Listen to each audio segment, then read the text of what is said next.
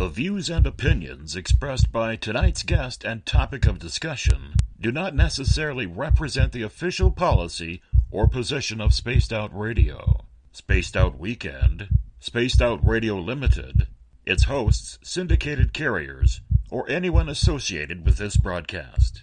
Any rebroadcast, reproduction, or other use of this broadcast or podcast without the express written consent of Spaced Out Radio or Spaced Out Radio Limited is strictly prohibited.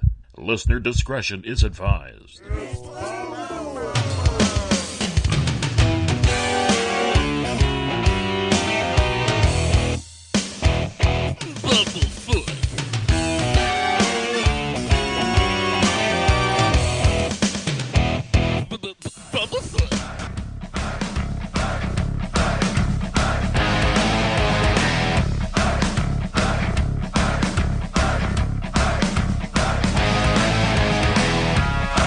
Are you experienced? Stop right there!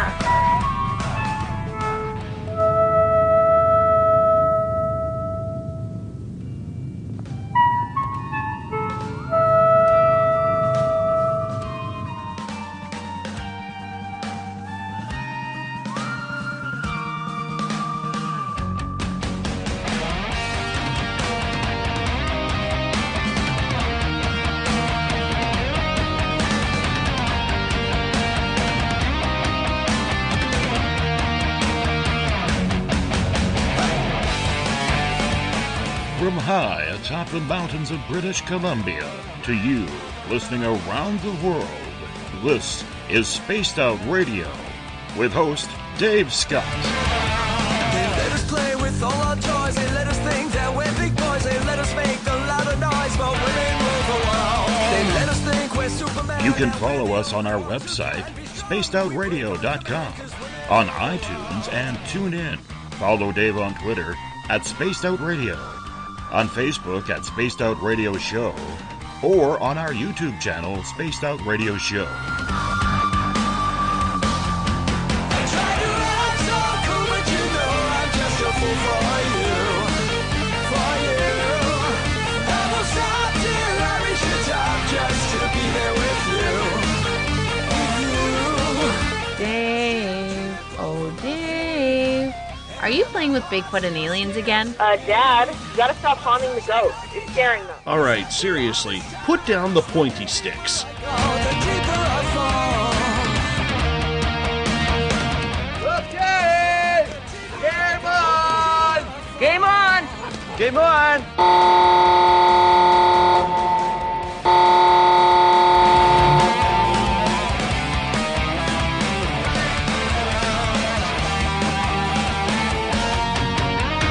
The password is... All right. Buckle up, space travelers. It's time to go for a ride on Spaced Out Radio. Mr. Bumblefoot, Dave is ready for liftoff. I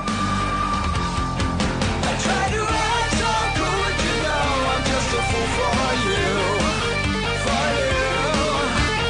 you. Seriously, Dave? Really? Aren't you a little old for a tinfoil hat? Hello, Toby. Bye-bye. Nephew. Bye-bye. Please take your seat on my left. We're with you. It's time to pick up.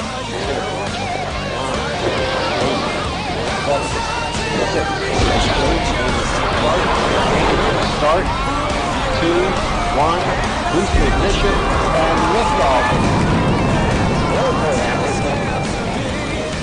I'm such a lucky guy, 'cause after all this time, it's like the deeper I go, the deeper I fall.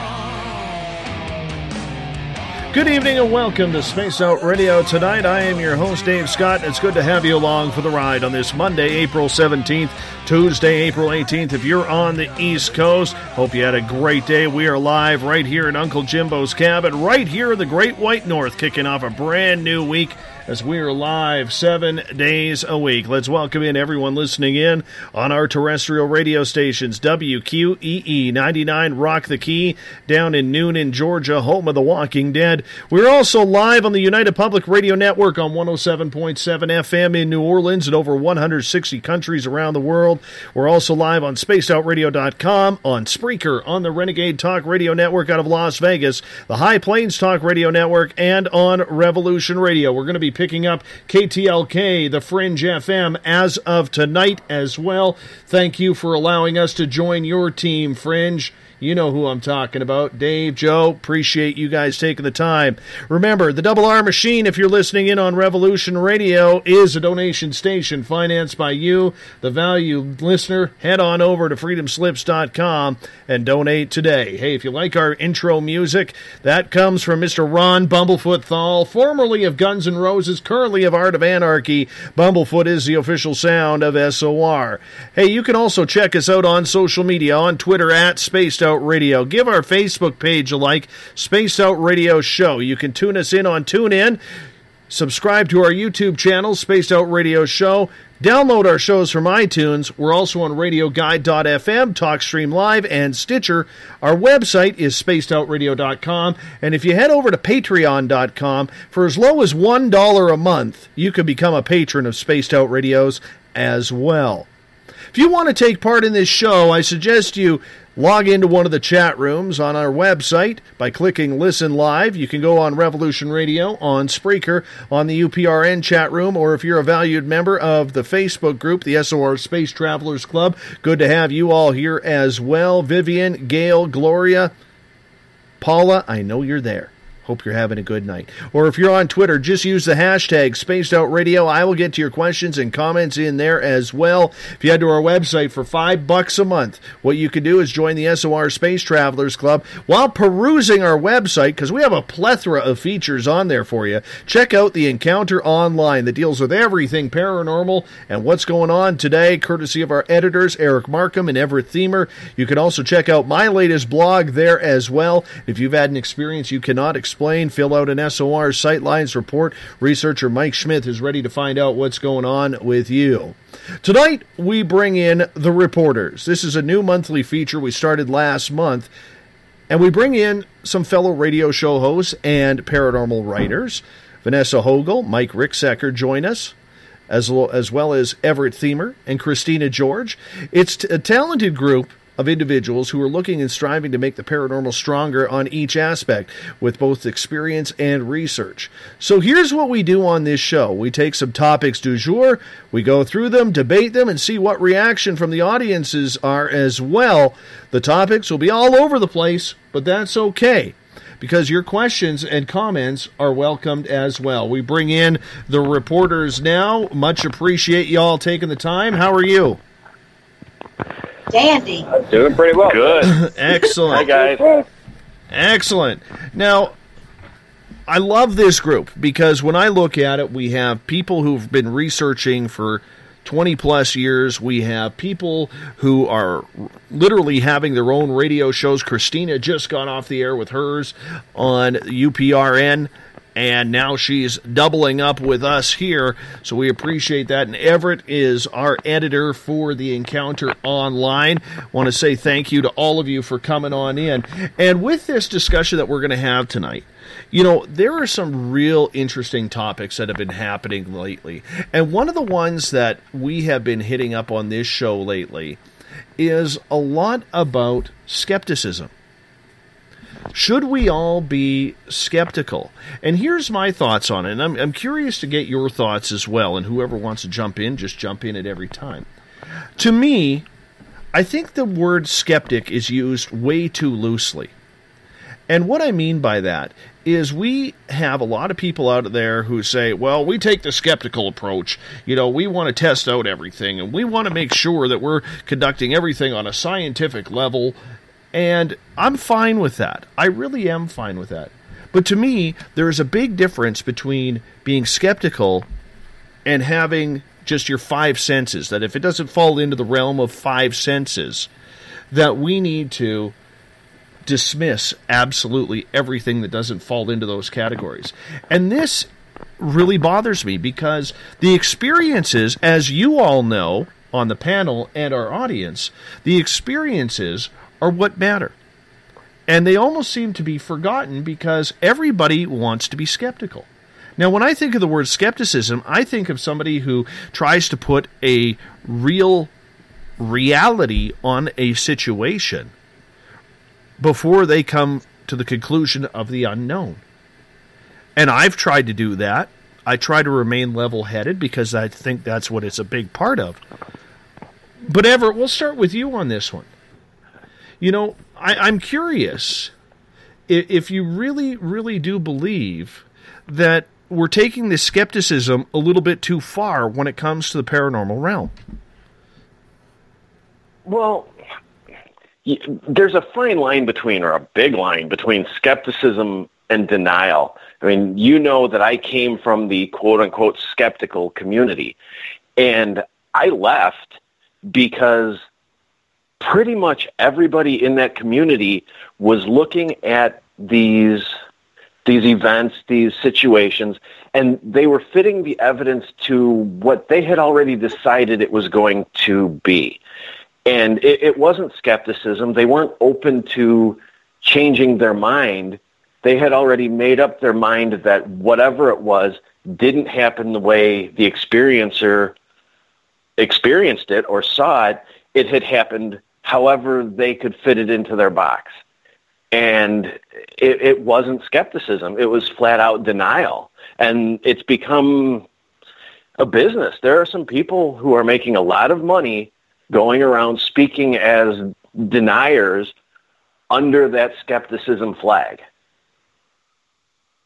I would agree with Mike, but then on another side, I just talked about this on my show tonight. I mean, even being a psychic medium in the paranormal field, I'm still a big skeptic because a majority of the stuff that people experience can be explained. What it is we're looking for the evidence that cannot be explained and what we can validate, what we can get evidence of. And so also with so many people, so many investigators now using the television shows for their training, trying to take on clients which they don't understand. I mean, I've had people who watch these shows contact me, be absolutely petrified, believing that they had demons in their house because things were falling off the shelves or disappearing. Or I even had a client that said, oh my gosh, the demon tried to kill me tonight. It sat on the bed next to me and tried to take all of my air out of me. I rushed 3 hours away from my house in the middle of the early morning to go and help this person in need, and come to find out when I get there, there's a human spirit, which is her mother who had just passed, and she actually was trying to interact with her mom, and her mom was trying to give her signs that she was there, but she misinterpreted them and immediately thought that she was a demon. So, I mean, there's all kinds of different scenarios, and we don't want to create a panic in people when there are explanations for maybe some of the things that they're experiencing. Because not everything's paranormal. You're absolutely correct. The thing is, I think what people are thinking is that you have to be one or the other, that it's black or white. And that is solely not the case. I'm the same as you, Christina. I am. Being in this field, doing what I do, with the mediumship and the sensitivity and all that hubbub, I see that part of it.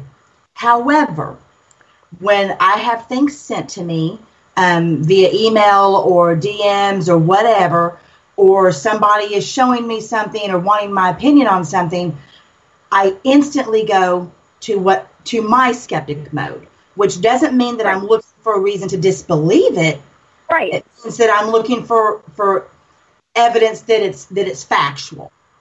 Right. I don't want to automatically say this is crap. But absolutely. But I'm going to keep that in my head that it's always a possibility.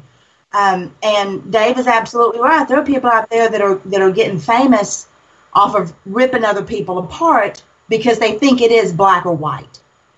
And just to piggyback on that, Vanessa, I mean, yeah, you're right. There are a lot of people that are trying to make it black and white. In fact, there are actual skeptic conferences where they go to these conferences and they're basically ripping apart what it is that we do, and there's no wiggle room for them. They're just everything has some sort of explanation. Even if I've talked to these people before. I used to work pretty closely with one, and he would say, I've experienced things that you would call paranormal, and he went to these skeptic conferences, but even though you would call it paranormal, I would just call it something that can't be explained yet. It's like, you might follow the ghosts.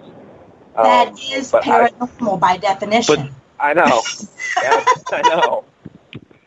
I mean, hello. But we know we can't. We know that we can't. But he would do everything to deny it. Yeah. Right. I was just going to say that no matter what, when you get somebody who is a true skeptic and a debunker at that, and that's what all these people think they are. And again, it's just gone. I mean, I think if I have one more person say, "Oh my gosh, you're a psychic. Why don't you go take the psychic or that Randy, whatever guy's, test?" And I'm just like, "What the world are you guys?" I get so old because, again, I personally, when people call me, I always believe their stories. I always believe them 100% until I can prove that it's otherwise. Sometimes we are able to prove to the client that it's not something paranormal. And I will tell you here in California, I don't know how it is out there, Dave, in Canada, but out here we are inundated by smart meters. And these smart meters are being placed like right outside people's, sleeping areas. And it is causing a lot of hallucinations and a lot of things like that. And so a lot of the things can be explained. Like people will go and they've seen ghost hunters or something. So they go over and they run out and buy an EMF meter. And they're like, oh my gosh, in our room it's such high EMF, readings, not realizing that, your electricity box or your smart meter or even your refrigerator and your microwave can all put off those things. But again, they're not experienced investigators. So we've got people like that are actually not just going out and investigating anymore. They're actually taking on clients. So I do think that the skepticism is smart out there, and again, there is a mass kind of panic because everybody's thinking that everything is demonic because of a lot of the shows out there. So I think that it's good to try to just do some stuff. One thing you said is people go out there as a skeptic and a debunker. It's not the job of a real skeptic to be a debunker. The job of a skeptic is to go out there and have an open mind, be willing to change your ideas and your mind based on what you see in the evidence. If you're going out there as a skeptic and debunker, right away, you're not a skeptic. You have an agenda to prove something wrong. But they've created like their own little genre of what they're doing now. It's I don't know, it's frustrating to see it happen. And again, for people to be having fame and making money off of this stuff, because it makes it so much harder to do what we're trying to do and to help people that we're trying to help and to bring forward evidence. I mean, I don't believe in paranormal experts because you can be in this field your whole life and still never have all the answers. For anybody who says that they do, I would dare to debate them on that because even after 50 years, I learn new things all the time. Well, one thing that it would be unbelievably helpful if people would learn is the actual definition of what paranormal means. Absolutely. I mean, that right there would solve a multitude of problems. I mean, they can look it up. The definition is denoting events or phenomenon such as telekinesis or clairvoyance that are beyond the scope of normal scientific understanding. So, if somebody has a situation like whatever it was talking about where he is at a conference and with a bunch of skeptics and they say, well, I've had experiences that you might call paranormal, but, I just call them unexplainable. That is same paranormal. Thing. Yeah, that is paranormal. It's semantics. If we could. Well, it's just like UFOs. People will say that's not a UFO. Well, if you cannot explain what it is absolutely an unidentified flying object. Yes, if you can't prove to me what it is, that's what it is. Thank you. So, I mean, if people would just read a little bit, just a little, That's too hard. A little bit, if they would just do that, then we wouldn't have a lot of these issues coming about. I really believe that's true. A little bit of self-education would be key. Yeah, but it's a different time now, and, everybody wants instant results, so they'd much rather Google, something, and whatever the first result that pops up, that must be the true answer. I mean, it drives me crazy how many people in this field call themselves paranormal investigators, yet they do no investigation whatsoever on anything. They go along with what everybody else says, thinks, or feels, or what their group thinks.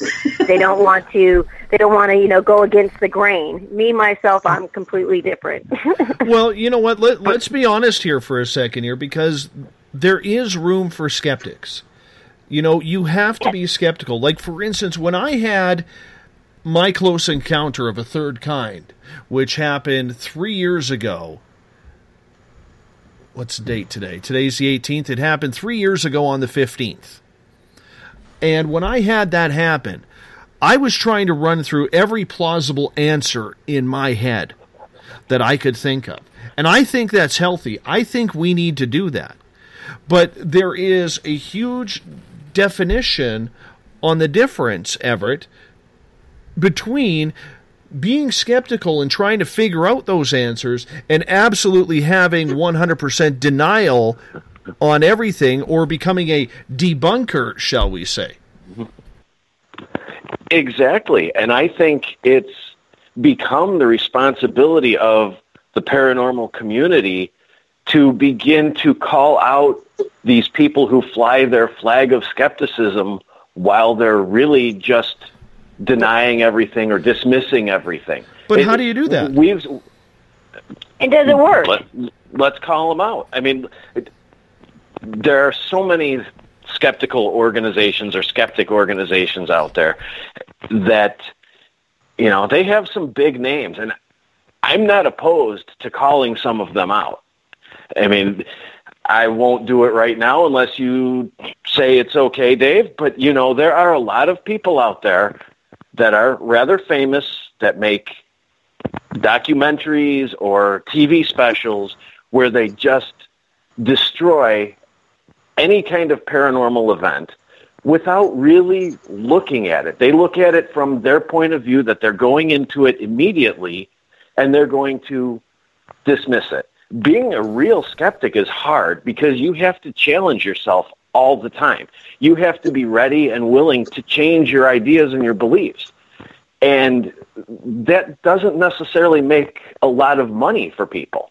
So, in my opinion, it's time to start calling out some of these people who make a lot of money and get their 15 minutes of fame. We talk quite a bit about how ghost hunters get their 15 minutes of fame.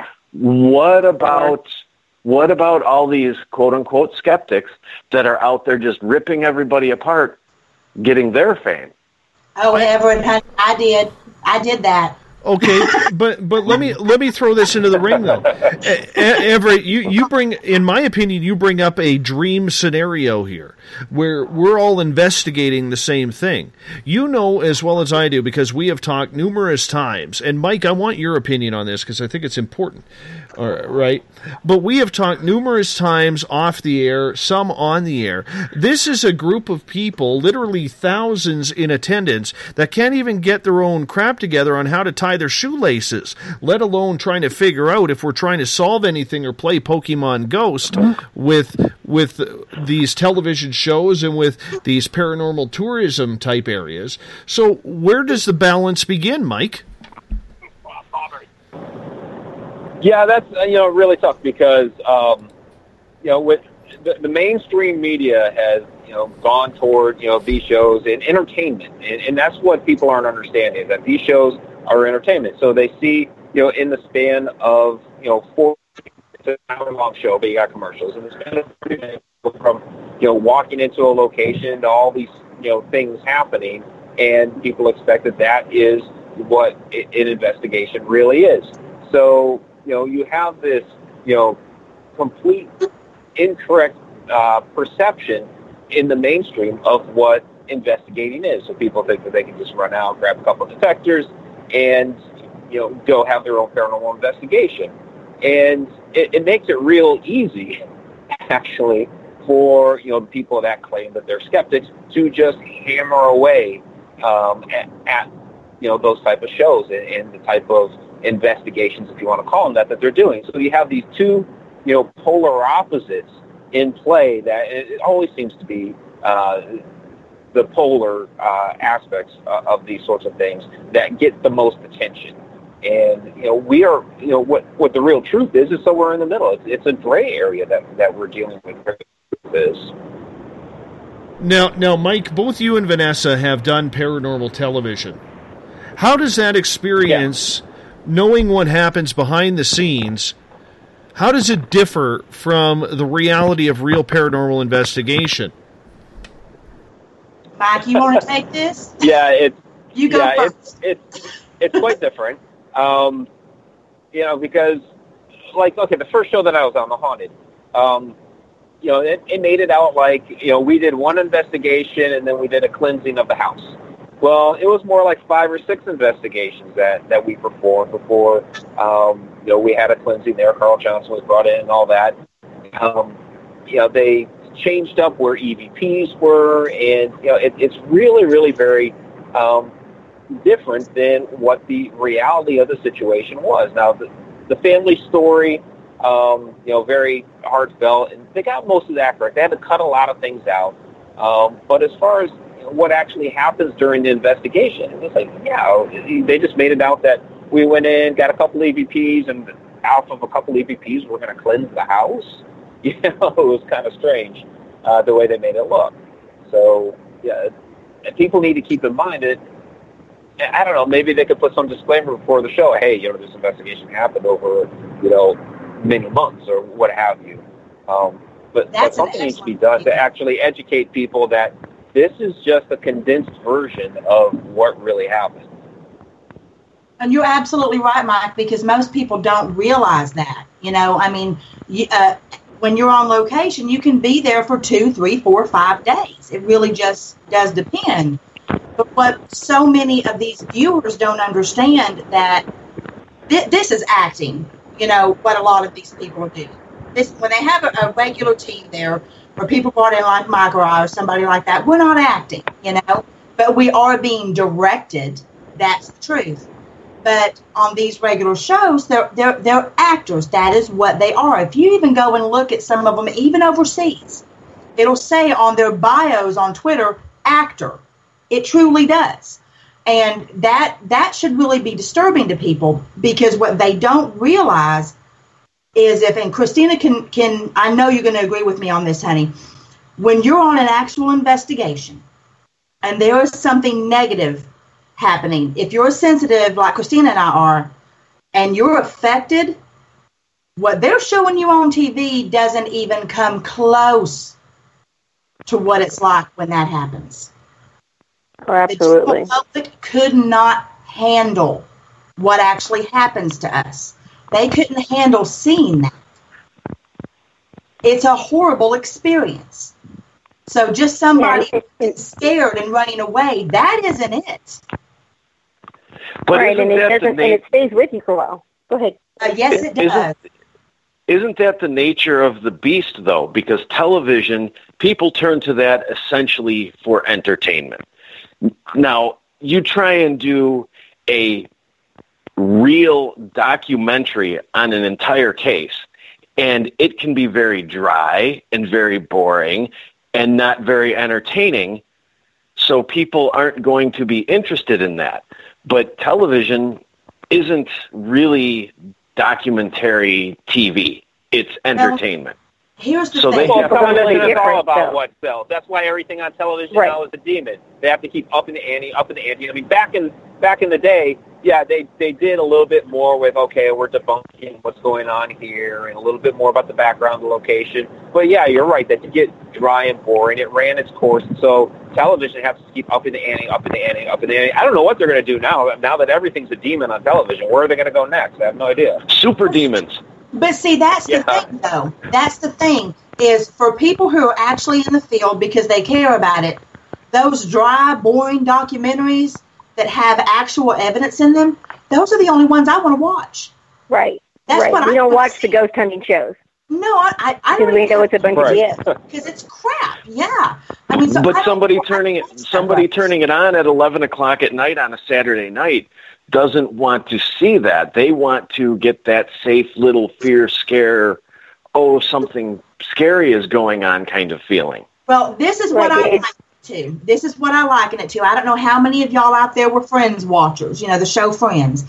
But if you remember one episode, if you ever watched it, that Brooke Shields was in, and it was she was playing a part in there about the woman who believed that Joey Tribbiani's character was a real doctor on Days of Our Lives, speaking to her through the magic box in her living room.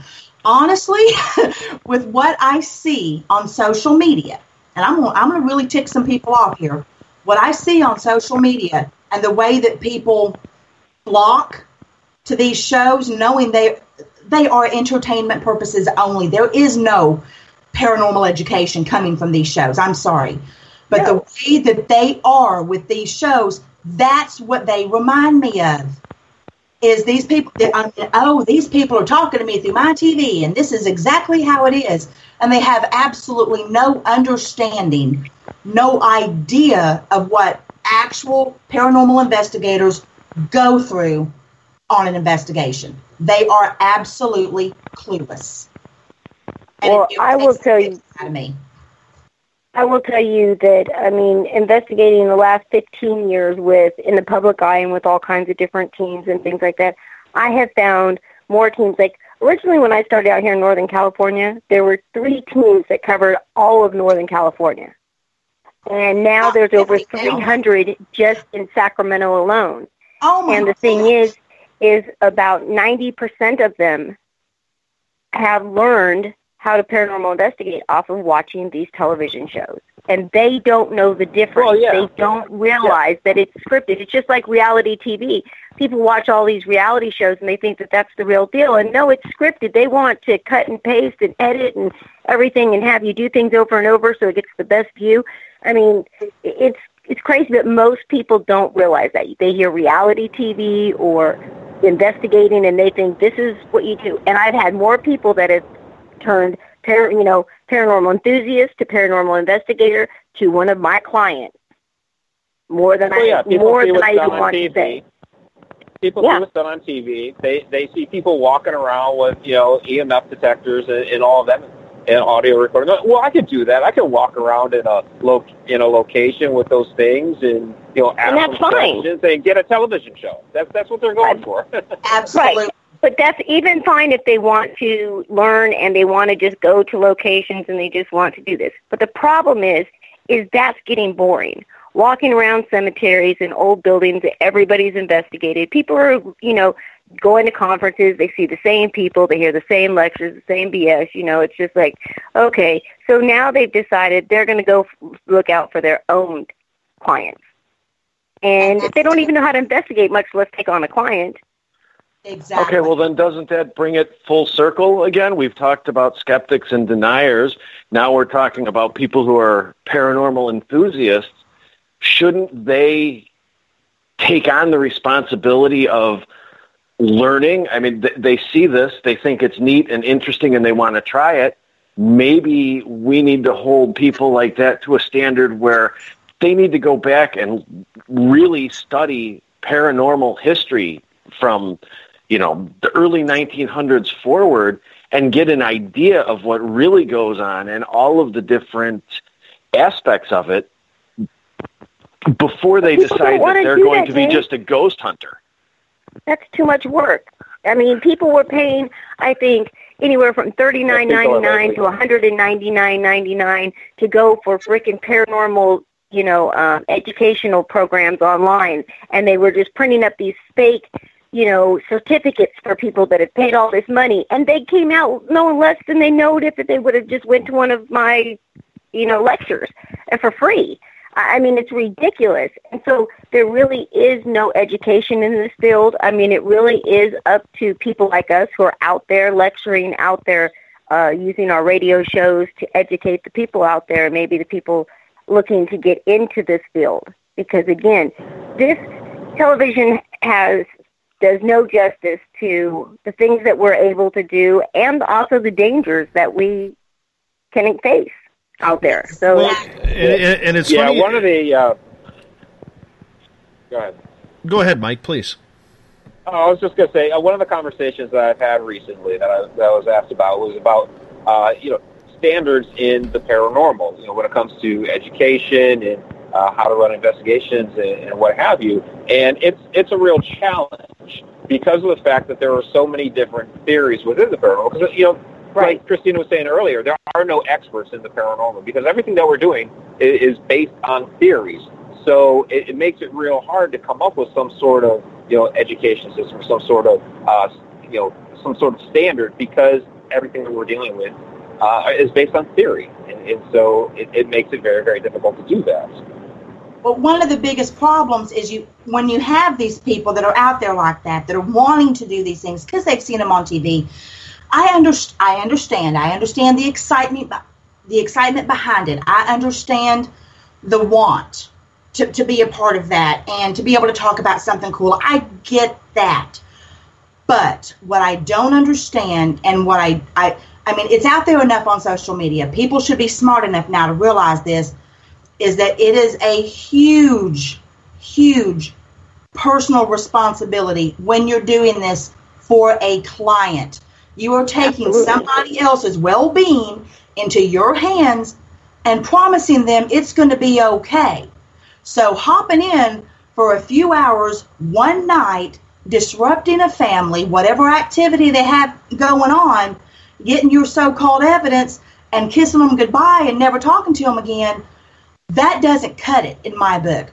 When you go through what we go through, and when we go into any investigation, and I know every one of y'all who does this feels the same way, you're going in there not just for the client, but you're sacrificing yourself. You're putting yourself on the line, your own sanity, your own physical well-being. I'm speaking personally from this. I've had the tar beat out of me at a location. I mean, bad, and in front of plenty of witnesses, and I'm still in contact with the family. I'm still in contact with their children. But you know what, though? I do want to say this, because for our local museum here in town, I run the paranormal tours once a month. And I personally tell everybody, I said, whatever you have seen on a ghost television show, throw it out the window. Throw it in the garbage. There you go. And a lot of people don't understand that it takes that 3 to 4 days to actually come up with 47 minutes of programming time, if you include commercials. But everybody wants to have that experience. Like when they walk into a house, if it's a first time, because we do this on tours, and we do it to help raise money for the museum. It's non-profit. We do it once a month. Believe it or not, I actually went into all the buildings a few weeks before it started, and I went into every building that we investigate, and I went and talked to the spirits and let them know what was going on. So that way, I'm trying to show some respect to them. Okay? The one building, the lady in there absolutely hates me. I don't know why, but she just does. But he's jealous of your good hair. Well, probably. But the whole point that I'm trying to say here is we have to educate people in regards to what it really is like. And when I got people on the tour, the first thing I say is, we may get a bunch of information, or we may not get anything. That's the reality of it. So please don't be disappointed if you don't have an experience, because we cannot predict when that experience is going to happen. Now, that being said, the money we raise all goes towards the nonprofit Museum Society. And that's what we're trying to raise money for, to help alleviate some of their bills that they have. And so far, it's working phenomenally. But the whole point is it our job then to try and take these newbies who have an interest or maybe have been in a haunted house or have a belief because they've seen a ghost? Is it our job then, as, say, paranormal tourism places, to educate those people as to what is going on rather than just the history of the location? Yes, actually it is.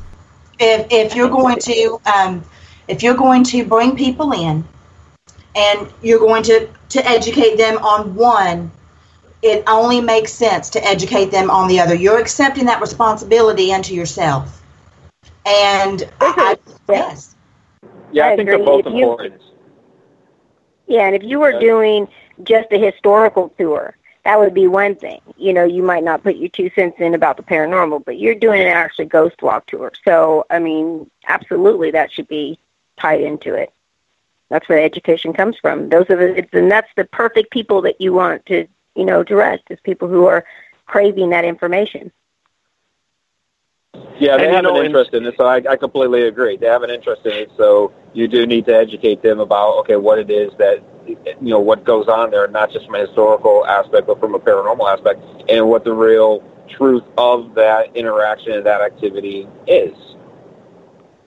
In some ways, that might be a good introduction, too, Dave. Let people see that, ghost hunting is not 5 hours of running around in the dark, constantly excited and scared and collecting things, that there are times where absolutely nothing happens.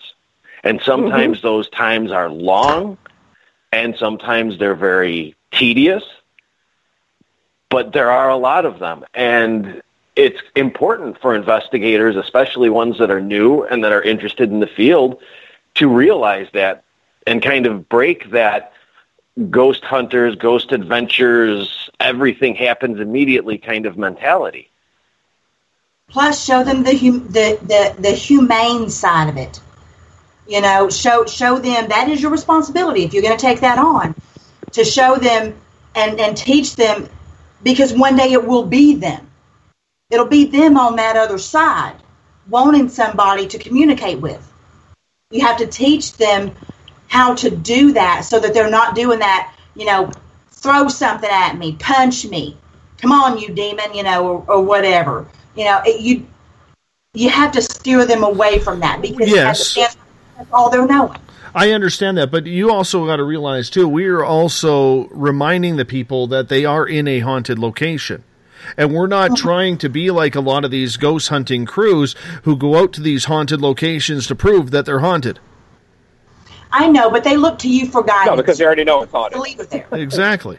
It's already a given.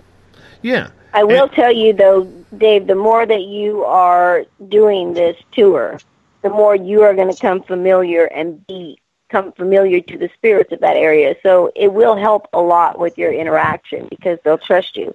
But again, it's really how you play this out. And since everybody knows that it's got a haunted history and you're talking about that haunted history, I think that it's only right for you to kind of throw some of your paranormal knowledge in there as well, because you already know that people they're kind of interested in this thing. So if they're going to come out and they're going to find out about stuff, at least send them away with something that if they decide to go and do this on their own, they've got a little bit of knowledge from somebody who's actually trying to teach them something.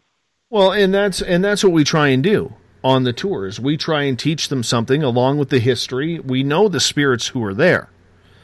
And like I said, there's one building where I don't even like going in there. It's 2 floors. I could go in the bottom part. The bottom floor I'm okay with. It's that when you go up the stairs to the top floor, I don't like it there.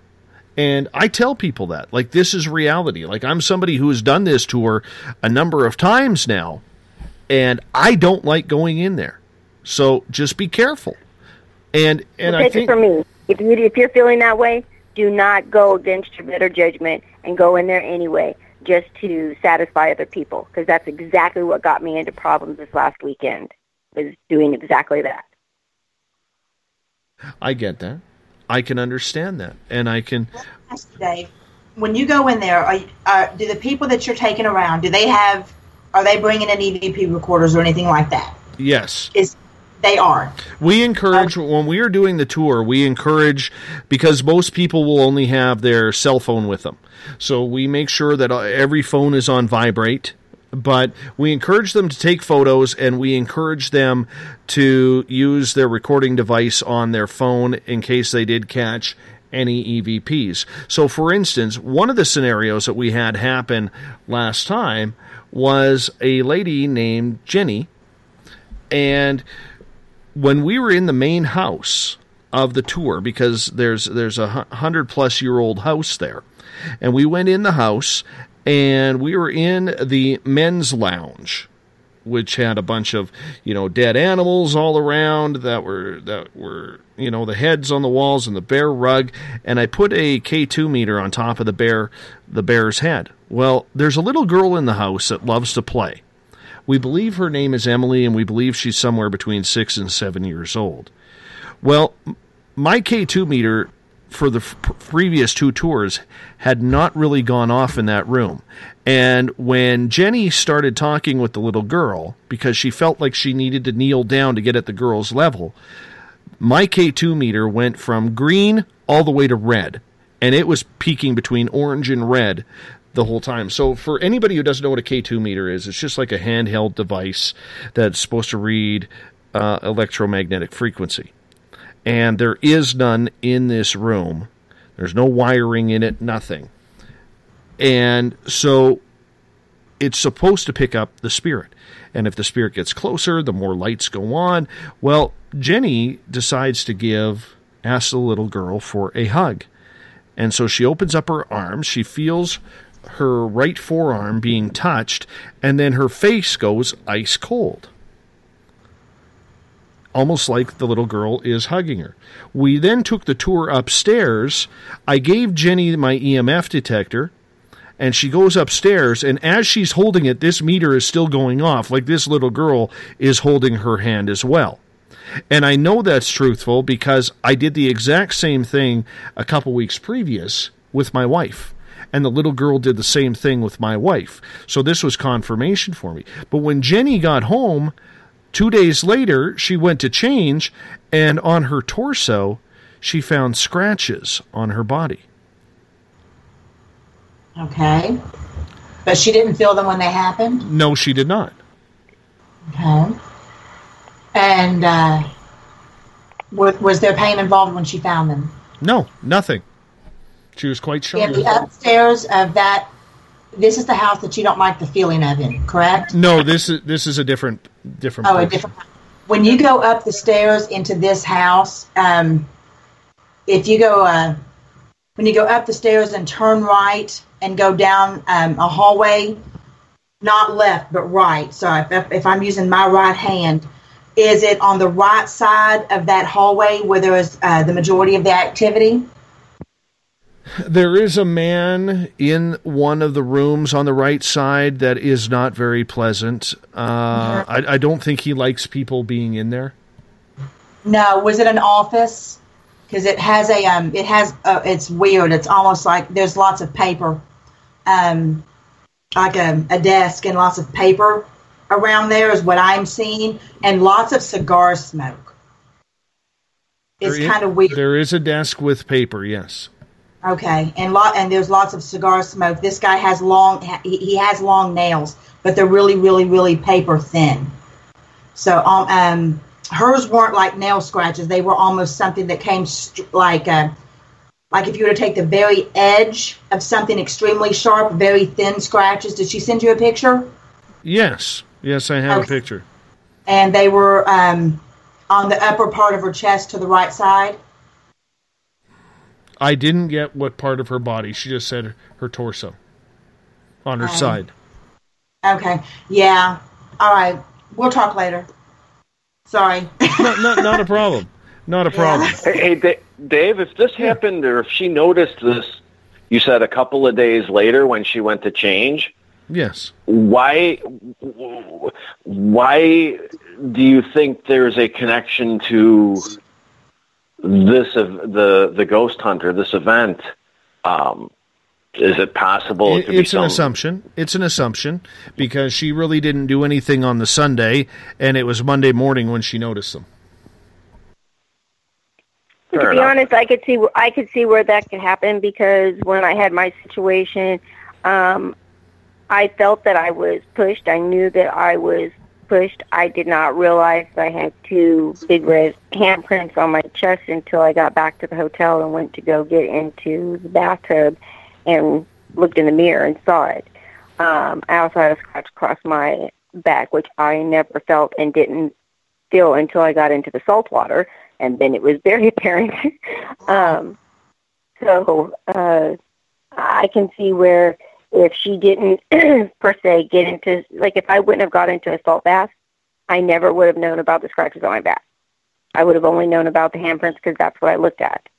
But it wasn't until I got in and I went down into the salt water that it was burning the hell out of me, so I had to get up and see what in the world it was, why it was burning me. You could definitely see them. And you but if somebody didn't do that,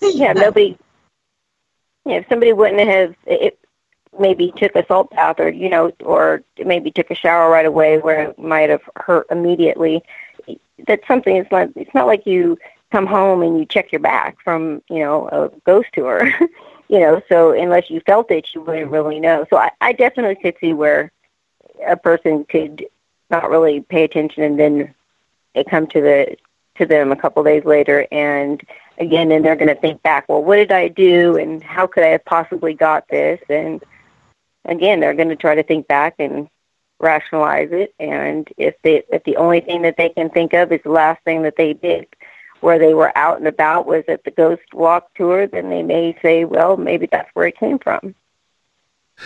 So who knows? I'm reading a few comments here from people in the chat rooms, and I do want to say this, in case you didn't hear me say it right off the bat.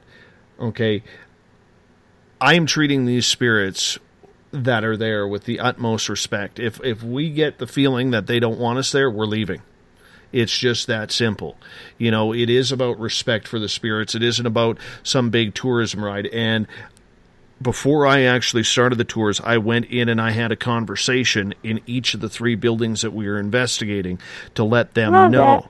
To let them know what was going to go on and that we mean no harm. There's not going to be any people doing that. And you know what? We do try and regulate the questions. And one of those things that we do is we say, we don't want stupid television questions. Do you know they're dead? Or you're dead or something along those lines. We don't want to do that. Yeah, you better not be asking that. Yeah. Well, I want to jump in right there, though, because I answered that comment from Shana as well. Being a psychic medium and interacting with a lot of spirits, I will tell you that I have encountered, especially in the last 5 years, a lot of spirits that absolutely do not know that they are dead. Have no idea. It does happen. So I don't really think that that's a stupid question.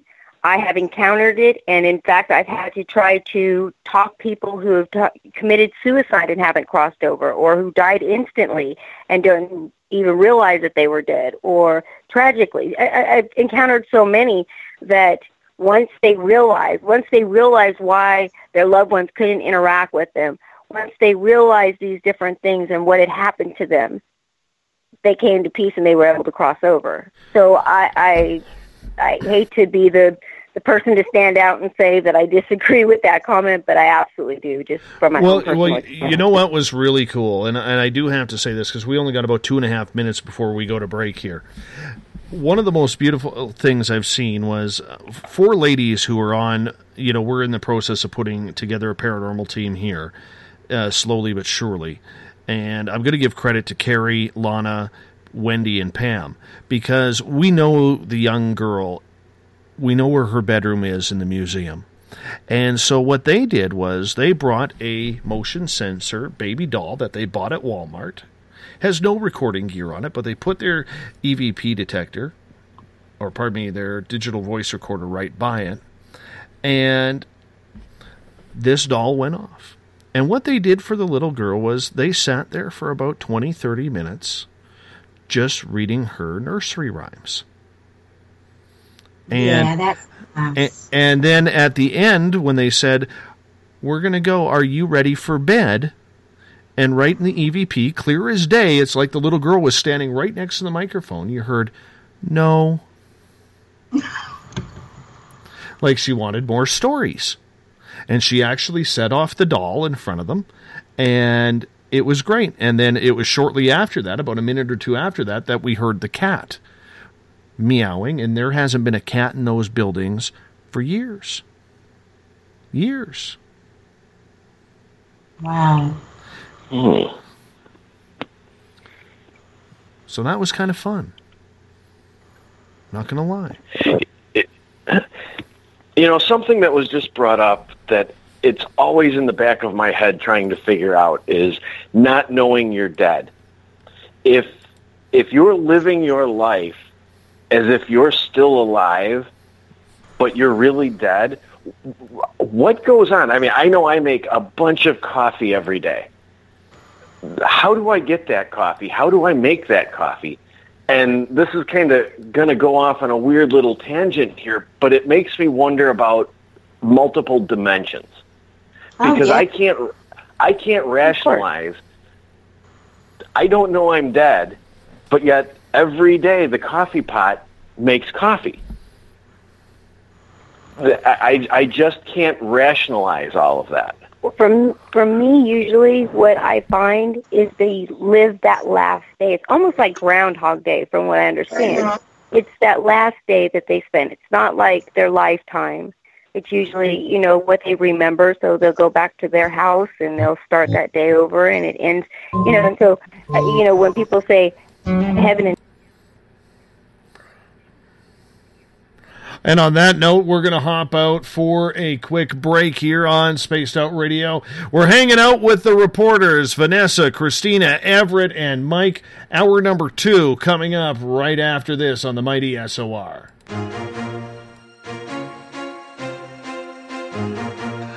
From coast to coast to coast, Blacklight Uncharted is taking on the paranormal across Canada. From ghostly hauntings to the UFOs flying above in conjunction with MUFON Canada, we're closely investigating what's going on in the northern skies and checking out the apparitions that walk among us.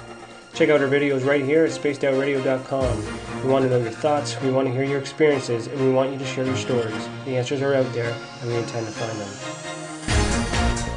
Would you like to become one of our space travelers? All you have to do is click on the Space Travelers icon at spacedoutradio.com. For only $5 a month, you can get access to some great prizes, as well as private monthly shows, newsletters, and a members-only section on our website. Become a space traveler today. The third Monday of every month, Spaced Out Radio is going to bring you a different look at everything paranormal. Welcome to The Reporters. Jim Mallard, Vanessa Hogel, Denise Garcia, and Christina George join me, Dave Scott, for a look at the weird and strange from the other side of the microphone. We'll break down ghosts, UFOs, cryptids, and the people investigating them. The paranormal media has never been heard like this. Come listen to The Reporters. It's paranormal news at its finest. Welcome to The Encounter. At SpaceOutRadio.com, The Encounter online is SOR's trusted news source for everything weird and strange going on around the world. This is news editor Eric Markham. Our team of journalists are scouring the planet for those strange stories that rarely make the mainstream. No fear-mongering or fake news here. Head over to SpaceOutRadio.com and encounter The Encounter.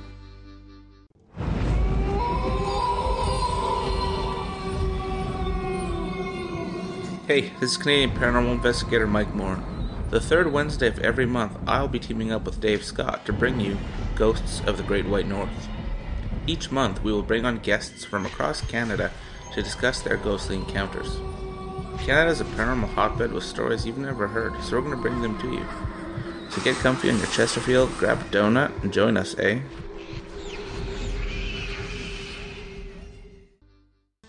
Have you had an experience you can't explain?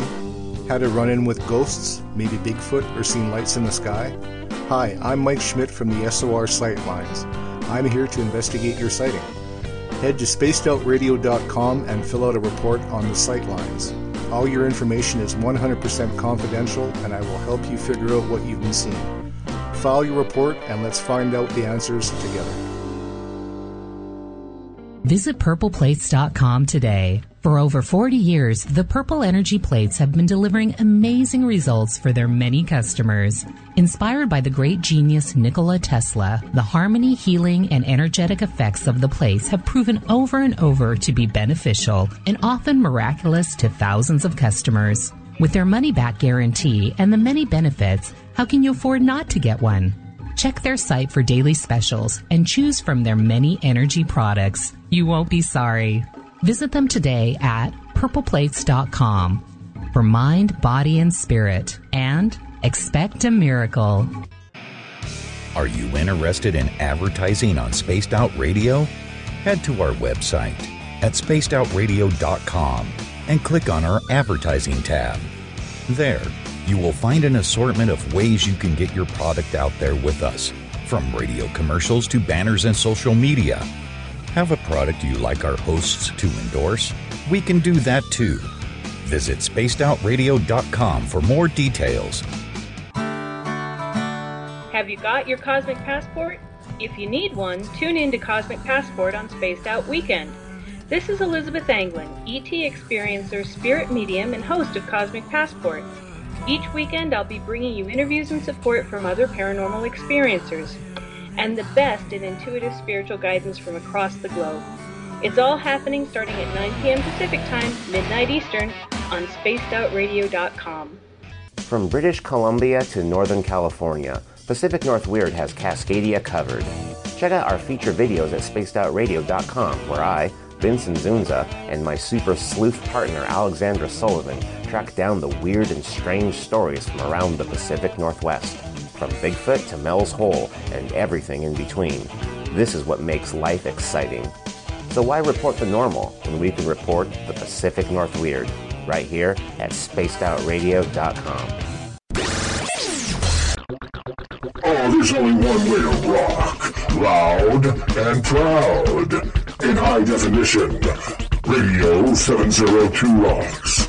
Las Vegas. Every Saturday and Sunday night, as Dave Scott wanders aimlessly in the wilderness, you can come hang out with me, James Tyson, in Spaced Out Weekend. Starting at 9 p.m. Pacific, midnight Eastern, I'll take you along as we talk with some of the best experts in their fields. SpacedOutRadio.com is the place to find us.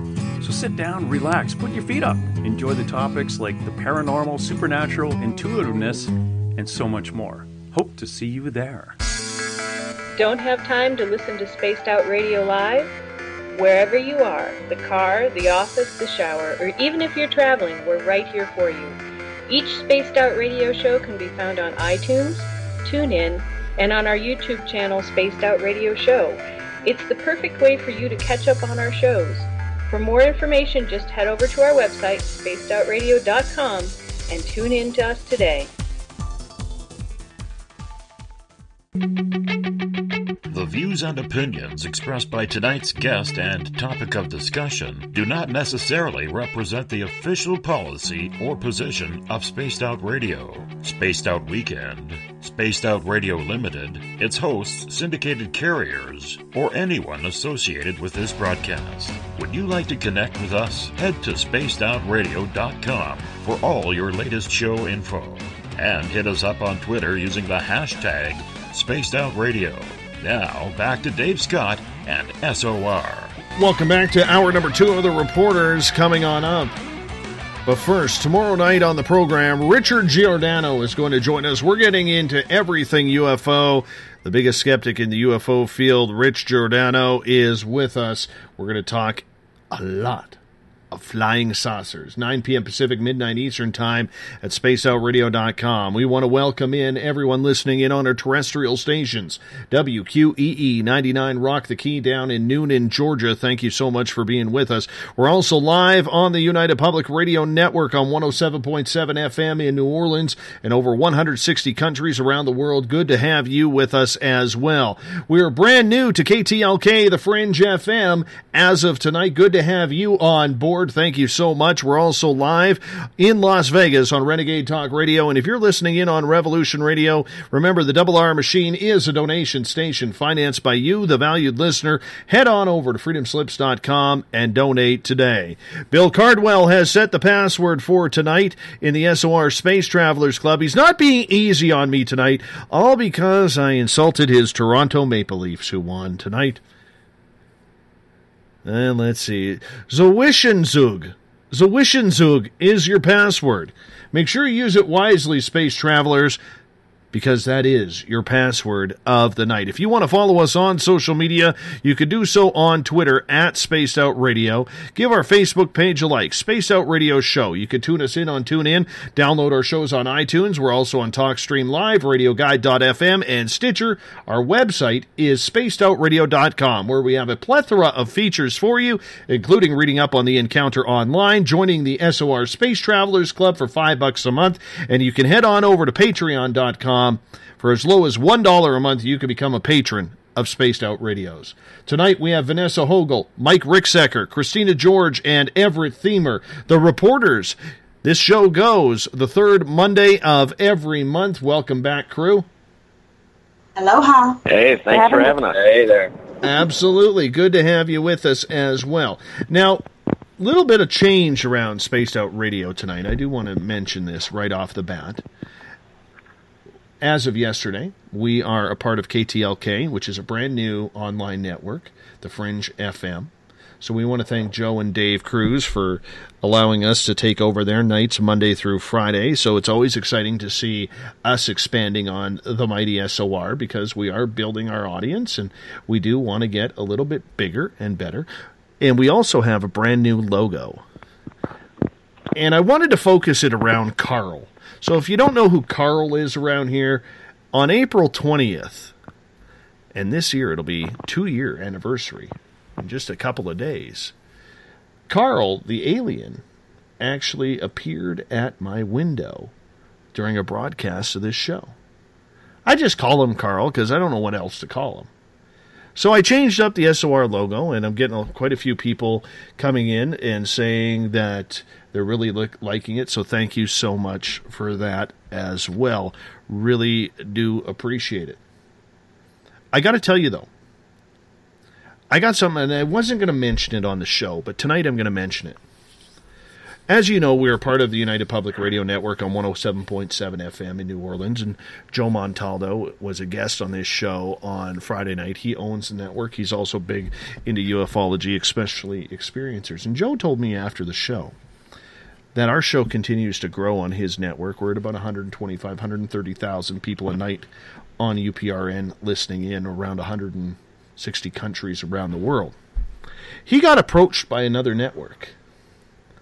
And I'm not going to say which network it was, but you all can figure it out on your end.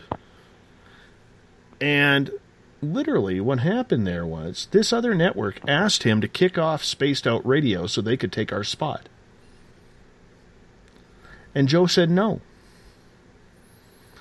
We're doing just great. Why would he kick us off? So I'm not going to tell you what network it was, but I'm pretty sure you guys can figure it out because the original host is no longer there anymore. You know? So I took it this way. Obviously, we're starting to make some headway in this game called Paranormal Radio.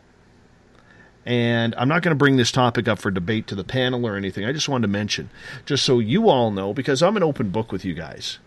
You know, every single one of you who shares this show and who talks about it, whether you're on Twitter, whether you're in the chat rooms, whether you're on Facebook or Instagram or whatever you may be, you know, I really strongly believe that, you know, it's because of you that we are growing bigger and better every day.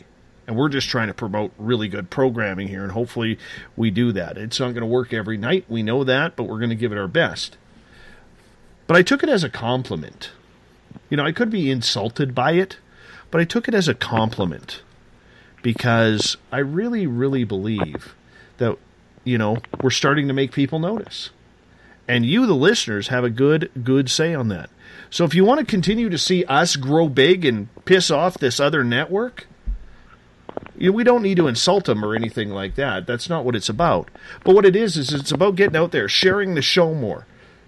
Click that share button. Tell people about it. Your word of mouth is what is going to have that done. So let's take that as a compliment. But I did want to share that with you about a very interesting story that happened. So there, I got it out. I could breathe now because I was debating whether or not to do that. But we're going to. And that's what we're going to do. Anyhow, bring back the panel now. I'll shut up here for a few minutes. Oh, it's always nice to share the compliments. Yes. There was some speculation in the chat about who you're talking about. Well, I'm gonna, like I said, I'm gonna keep that quiet, because I'm not trying to ruffle feathers or anything like that. I may have ruffled a couple there, and it's not about jealousy or anything like that. But it really makes me feel nice and cozy with what we are trying to do. Yeah. Oh, ruffle away. We like ruffling. Ruffling's good. No. I will not do that because I'm just not that guy. I'm way You're better too than that. I'm way too Canadian for that. Way too Canadian for that. And let's face it, they're still a little bigger than me, and what we're doing here. So, kudos to them for taking notice of what we are doing here. And we got a huge bunch of their Twitter crowd at #SpacedOutRadio that has chosen us over them. And I'm okay with that. So, yeah. Awesome sauce. It's a lot of fun. So let's just continue that chatter. Hey, when it comes to extraterrestrials or cryptids, you have a radio show, Vanessa and Mike, and I'll start off with you guys, and Christina, we'll get to you next on this. What is something that continually comes up on your show that literally continues to have you scratching your head and saying, why is this still an issue? Why is this still a topic? Shadow people. Yes. We always come back to shadow people.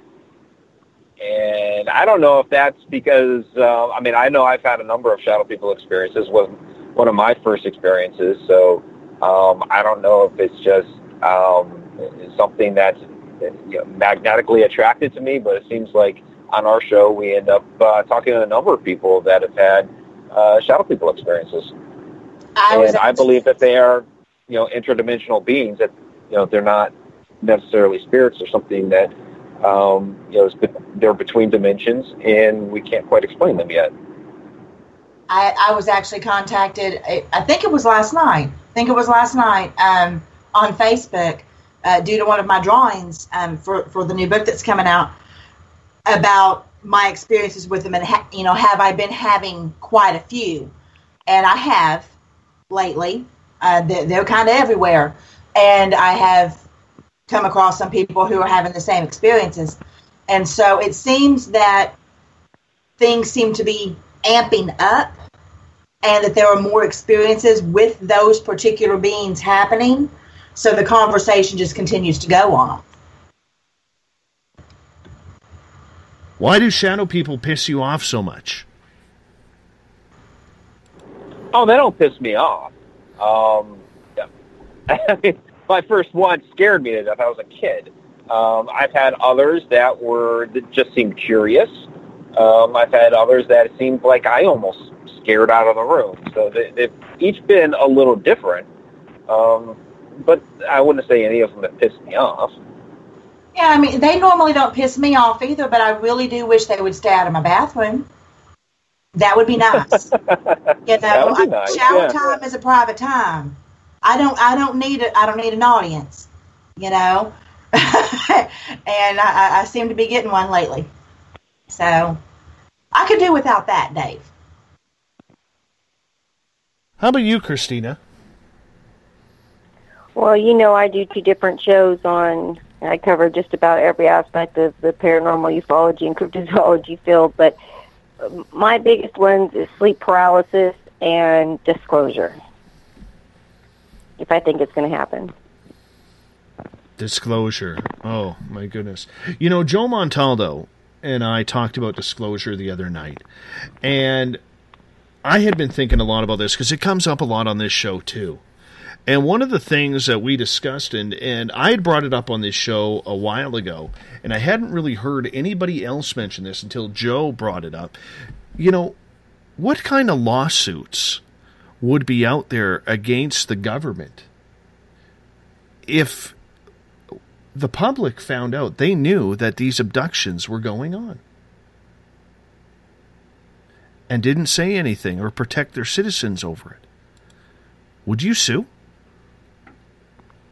Would you be one of those? And it wouldn't go in, and it wouldn't go anywhere anyway. So I mean, it would be a waste of time, I think. I think you could try and sue, but there are so many things that go on that, I mean, the government can't protect every individual person from an abduction at any period in time, at any given point. You can't expect the government to protect you 24 hours a day, 7 days a week. I think people would probably sue, but there's a lot of frivolous lawsuits out there, and I don't think it would go anywhere. Right. They would just they would milk you till you had no more money to fight. Can be fruitless. Frankly, I'd forget about the lawsuits and look at the fact that apparently we just had disclosure. Right. Well, I always say on my shows, I mean, disclosure is happening right in front of us. If people are waiting for, you know, a spaceship to sit and land on the White House lawn, I'll tell you, if I saw something like that with my own eyes, I would be very skeptical if it was actually an alien ship, if it wasn't about one of our own. Like, I just don't see that happening. Disclosure's happening around us. I mean, we are disclosure. And so many people are having their own personal experiences, their own sightings. People are paying attention to the skies. There's so much information on the Internet. I mean, it's happening. It's going to happen whether the United States wants to admit it or not. Look at all the other countries that have already admitted that they have interaction and they knew about UFOs and things like that. I mean, they're looking at the United States like, really? Like, your country, you're the only one that's still dragging your feet in the dirt saying, no, it doesn't exist. And we're all like, okay, we believe you. You wouldn't tell us that if it wasn't true. But so many things are coming out now that it's changing the way people are thinking, and they're starting to think, okay, yeah, what I saw maybe really was a UFO. Maybe I'm not crazy like, you know, the tinfoil hat people, you know.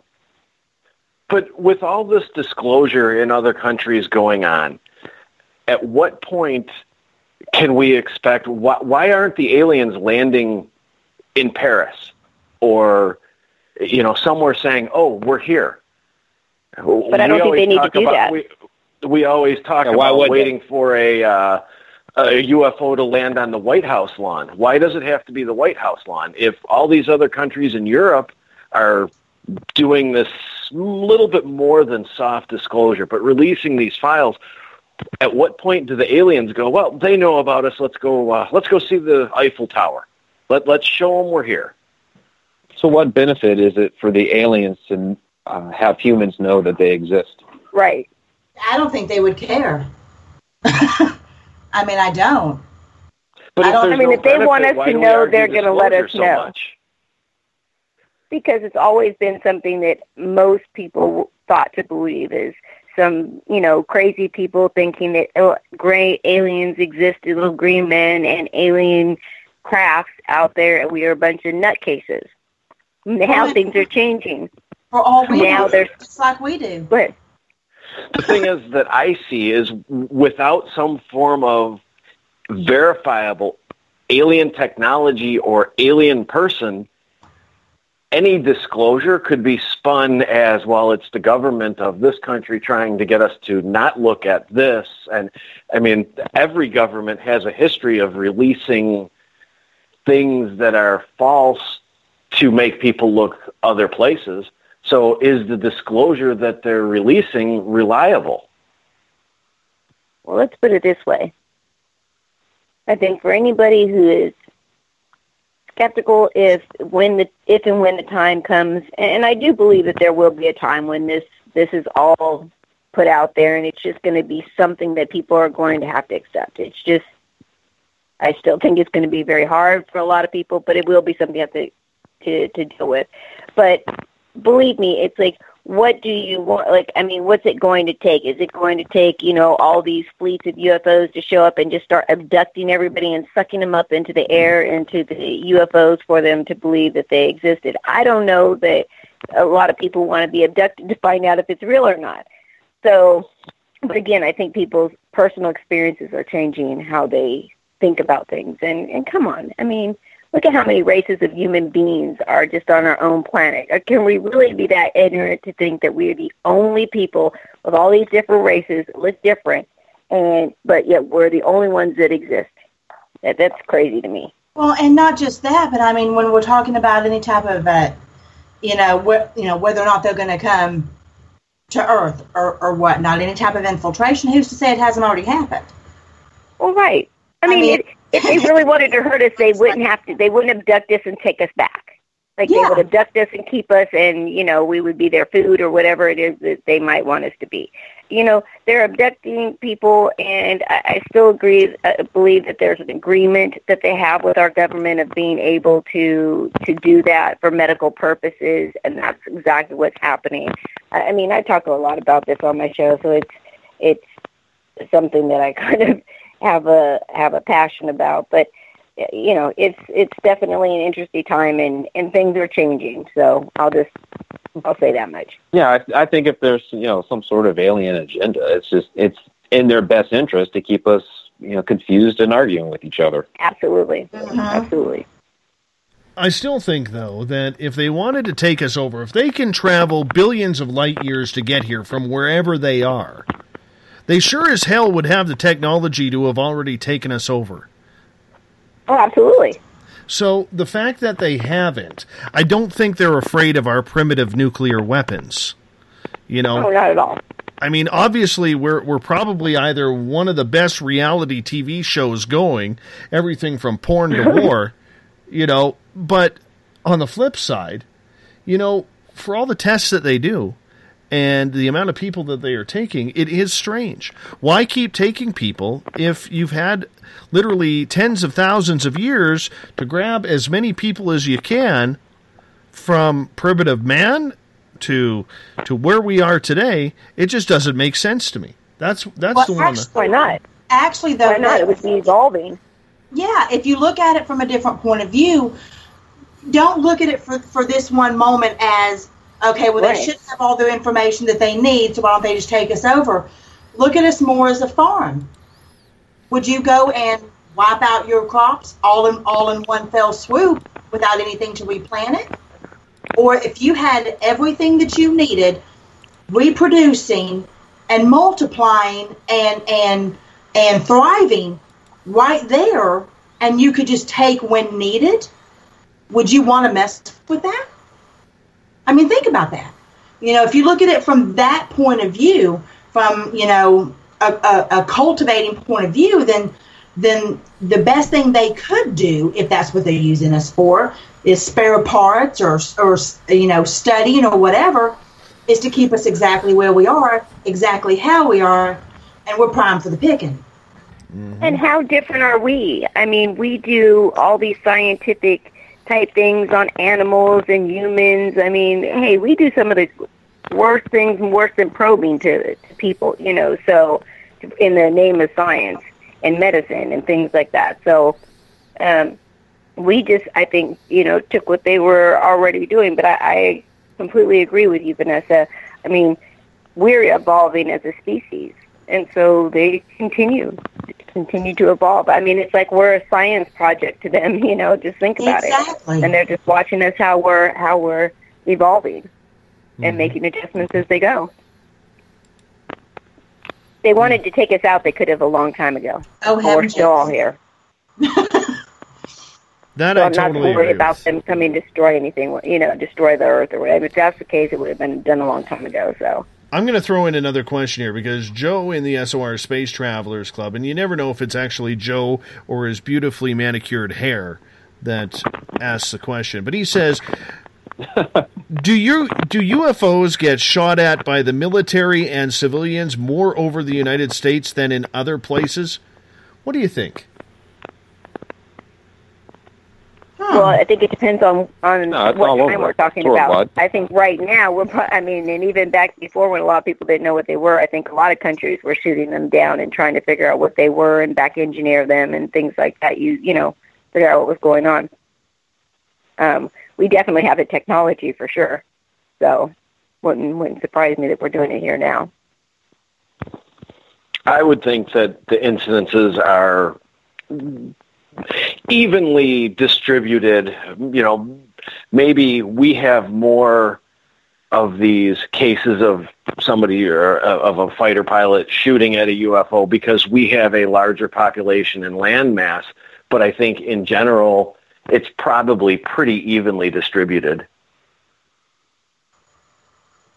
I agree. It could and plus, we don't know what's up there anymore. We have so many of our own top secret things out there that are misidentified as UFOs, and there's just so much. That's what I'm saying. It makes it very hard nowadays to know if it's something from another galaxy or another ray, or is it something that we've created here, and it's a big facade.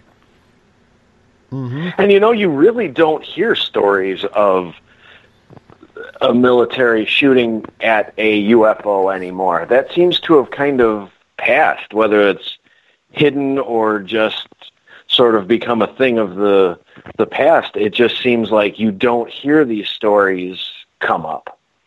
Right.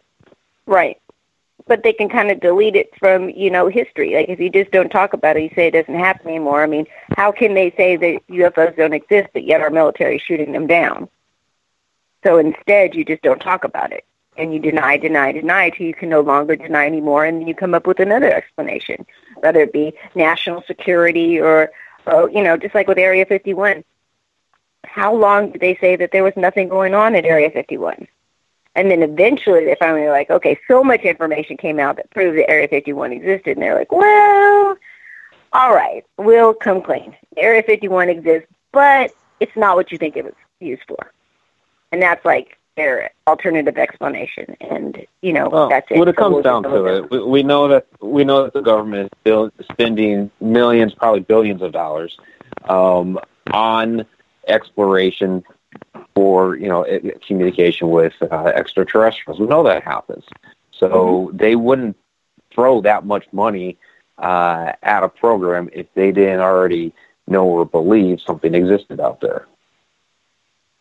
Absolutely. And then we look at the United Nations, making a grand ambassador, to the alien race. So when they come, we've already got someone here ready for them. Like, who even gives somebody a position like that if there's no reason for it, one? It's crazy if you just look at things little pieces by little pieces. But if you look at the big picture, because I always say, like, especially in research, it's like putting a puzzle together. And with just a few pieces, it can change it into a completely different picture. But then when, if you keep getting all the little pieces, eventually it puts together a pretty good picture of what's going on. So you really have to really get in there and do that research to find all the pieces that fit, perfectly within what you're looking for. No, I can totally understand that, but at the same time, there has to be a public perception as to what people are seeing and what's happening there. The public does have a right to know. That I fully agree with. I still don't agree that the public is ready to know whatever that truth is. Whether that goes back to Eisenhower and the so-called Grenada Treaty, or whether that goes back to whatever type of deal was made with other presidents. We really don't know, right? Well, see, that's the thing, Dave. The public might have a right to know, but they might not have the capability to understand or accept. So, it's that's where things get really shady, whether you're talking about UFOs or Bigfoot or paranormal stuff. Sure, we all have a right to know things, but it's been my experience that the majority of the population can't grasp the concept of something actually existing. No, especially especially the ones that are of us that are, say 30 or over, because we were all taught that none of this stuff existed. And now all of a sudden it's like, okay, now we got all the shows and now they've changed the whole premise of it. Now this stuff does exist. So for our young kids, they're very open to all of this. And they're like, well, of course it exists. We're the ones, the older people are the ones having the problems with it, because they're like, how in the world did you tell us our whole life that none of this stuff existed? And now all of a sudden, you're going to drop the bomb on us that, oh, guess what? This stuff does exist. And I mean, that's hard for a lot of people to grasp. Exactly. Well, I would say that is one good thing about the media and the shows and all that is they have allowed people to come forward and tell their stories, because they've seen on TV that here's all these other people out there that have these beliefs and have these experiences. So it's made people a little bit more comfortable to come forward and tell their stories and discover that, yeah, there's a lot of people out there that have had these experiences, whether it be ghosts or aliens or what have you. So please come forward, share your story. So that, I would say, that's one good thing that has come of all of this in the TV age.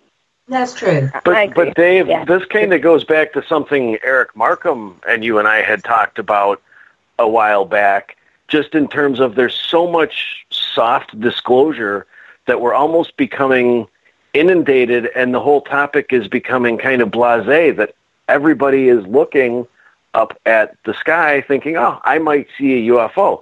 At a certain point, we just become so accepting to it that disclosure will be easier as people are accepting and ready and waiting for it. Maybe, right now there's a significant portion of the population waiting for it, and that may be ready for it.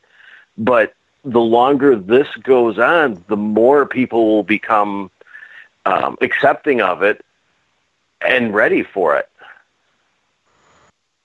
Hopefully. Hopefully. Are people ready, though? Oh, well, let's hold on a second here. Let's, and I'm not going to delve deeply into religion, but I am going to say I don't believe that, even though the Pope comes out and says, if aliens come down from outer space, he'd baptize them. I don't think there's 1.3 billion Catholics who are believing that. I don't believe there's, a billion Christians believing that there is, not something demonic about this. We are opening it up, and I think any type of full disclosure opens up such a can of worms with a lot of people, between religion, between fear, between everything. I mean, could you imagine the reaction of someone like Alex Jones over aliens coming down? Oh, he'd freak out. He'd have a meltdown for sure. Absolutely. As much as he talks about this, reality would shake him to his core. And that's the way it's going to be with a lot of people, no matter how much, even for people who want to believe. Like, if they were actually to see it with their own eyes, I think it would cause a panic attack or, just a melt. Nobody knows how they're going to react. Nobody knows. Yeah, it's going to take a lot of people's looking faith, for smaller... Go ahead. It's just, I don't know, two people talking at the same time. No, it's going to shake a lot of people's faith, and that's kind of a given. But I think people need to, really, delve into what their faith is and, what the teachings they've actually learned is. And if that's the Bible, I mean, that's where my background, came from when growing up. It never said Earth only. So I think people, it's going to force people to become a bit more open-minded. And so people, they probably are going to lose faith. So it's probably really going to, put a whole different spin on religion and what we believe. But, for some people, it may solidify it. It's just going to have a real interesting dynamic when disclosure does happen. But could that be why we're maybe putting in so much time and effort into looking for simple life forms in other places, basically kind of easing into the whole life somewhere else? I mean, if we start out, bacteria isn't particularly scary. It wouldn't surprise somebody, I suppose, to find some on an asteroid.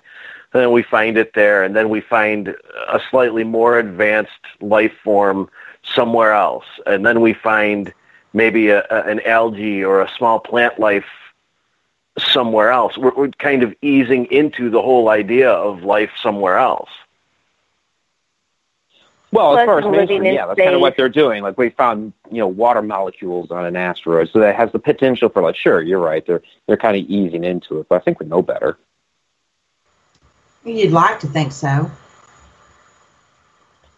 You would think so. Now, where we're at right now, but again, I I interview a lot of people, like, just out on the streets and around the places I go, and just get their thoughts on the paranormal and ufology and things like that.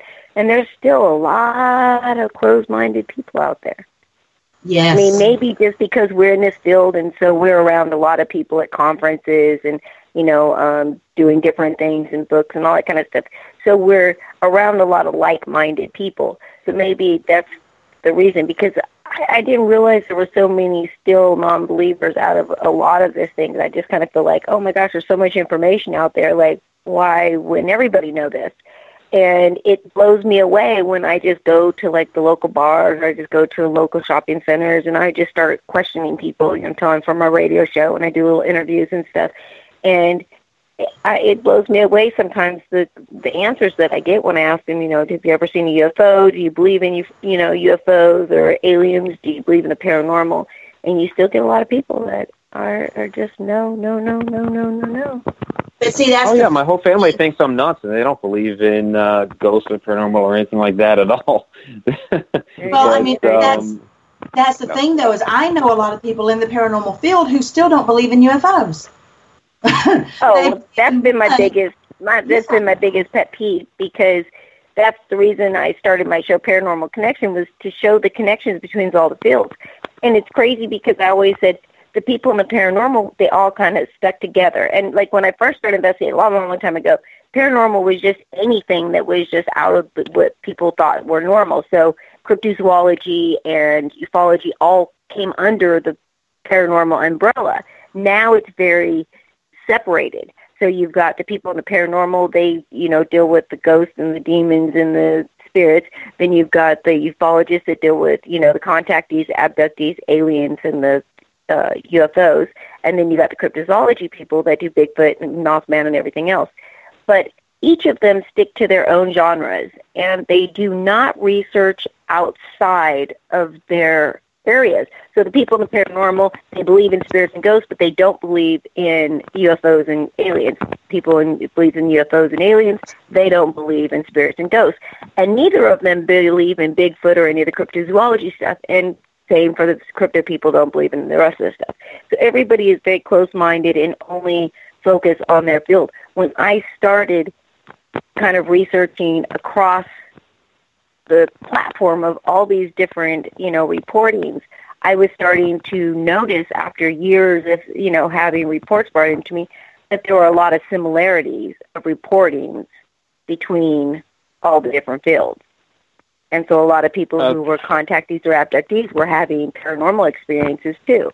So without looking at things outside of your own comfort zone, you would never know that there were similarities or that there were correlations that might connect the fields together. So that was kind of because we're humans, and we love to categorize and compartmentalize everything. Right. So we put on those blinders where we're just focused on whatever our main topic or main interest is, and everything else, no, we don't touch that. And that's kind of human nature. And it's I don't know, almost like a special breed of person that can go across the different genres and topics and look at each one individually. Well, with so few experts in any of these fields, or no real experts in any of these fields, no experts, isn't it kind of a leap to expect somebody who is a paranormal investigator, or even, let's say, a paranormal enthusiast who's interested in ghosts and wants to go out to the graveyard? It's hard to take any ideas they have when they start to formulate them that maybe this ghost is connected to those UFOs, it's hard for them, I think, to make that leap because they're not knowledgeable enough in so many other aspects of the whole paranormal field that I don't think you can really expect them to do that. Well, it really, there's only been two common denominators in the people that I have come across who believe in the paranormal but don't believe in UFOs or anything like that, cryptozoology, whatever. Two main things, and that is fear of the unknown, because they don't consider paranormal the unknown. They just consider it different. So it's fear of the unknown because of all the movies and everything else out there, and religion because it puts everything they've been taught into question. So those are the two things they can't seem to get past, that they can get past with the paranormal field. So it isn't that they separate them because they have an actual reason to, because they're completely different. They separate them because of these two personal things, fear and religion. So, I mean, if we could get past that and get people to kind of open their minds a little bit on the religion aspect, because that's the biggest one that puts their God into question, then I think we would have a lot more open conversation about it, and a lot less apprehension on things like that happening. Everett, I'm going to ask you the same question here. Out of all the topics that you have researched in the paranormal, which one really has you scratching your head? I think I would have to say it's a trend that's going on right now, and that's this Antarctica whole idea. Every day I'm seeing more and more reports coming out of Antarctica. And honestly, I don't know why. I just don't. Except for the fact that it's easy to make something up and say it's down there. There's no real reason or even evidence that anything is going on down there, but it never goes away. But wouldn't that be a great place to hide someplace? And that's the argument they use. But it's also hard. You can't verify it. You can't investigate it. You can't do anything about it because, most of us can't afford to just hop on a plane and go down to Argentina and sail over there. Very true. But also, if there's nothing there, why would they be flying all of these dignitaries and people from our government over there for a private meeting? And that was documented that they did that. But who is it documented by, though? Okay, and that's where, the journalist in me kind of comes out to play and says, who is it documented by? Like, if it's something like Before It's News or, right, yeah. Or somebody along that, I'm not buying it. It's just like that tweet that Buzz Aldrin was supposed to have made in the Antarctic that never happened, yet went viral. And the other thing is we do have scientific stations down there to study a variety of different things. So it wouldn't be uncommon for NOAA or NASA or a variety of different agencies to send scientists down there to see the facilities. You know what, though? They also had high-ranking military, et cetera. They had a lot of people that were going out there. And again, all what you're saying is true. But again, obviously something is going on there that is very, very hush-hush. There's been speculation about Antarctica since World War II and the Nazis. So, yeah. And how much of that has really been disclosed or speculated about? We don't know. There's a lot of different theories. Right. Maybe they're looking for Megatron. None of us can get out there, so we won't be able to find out. They're still looking for Megatron. That's what I'm going to say. They are still looking for Megatron. No, but you know what? You guys bring up some very good points, though. and let's bring this all together. Why does the paranormal always have to have that next subject? Okay, I haven't been doing this as long as you guys have.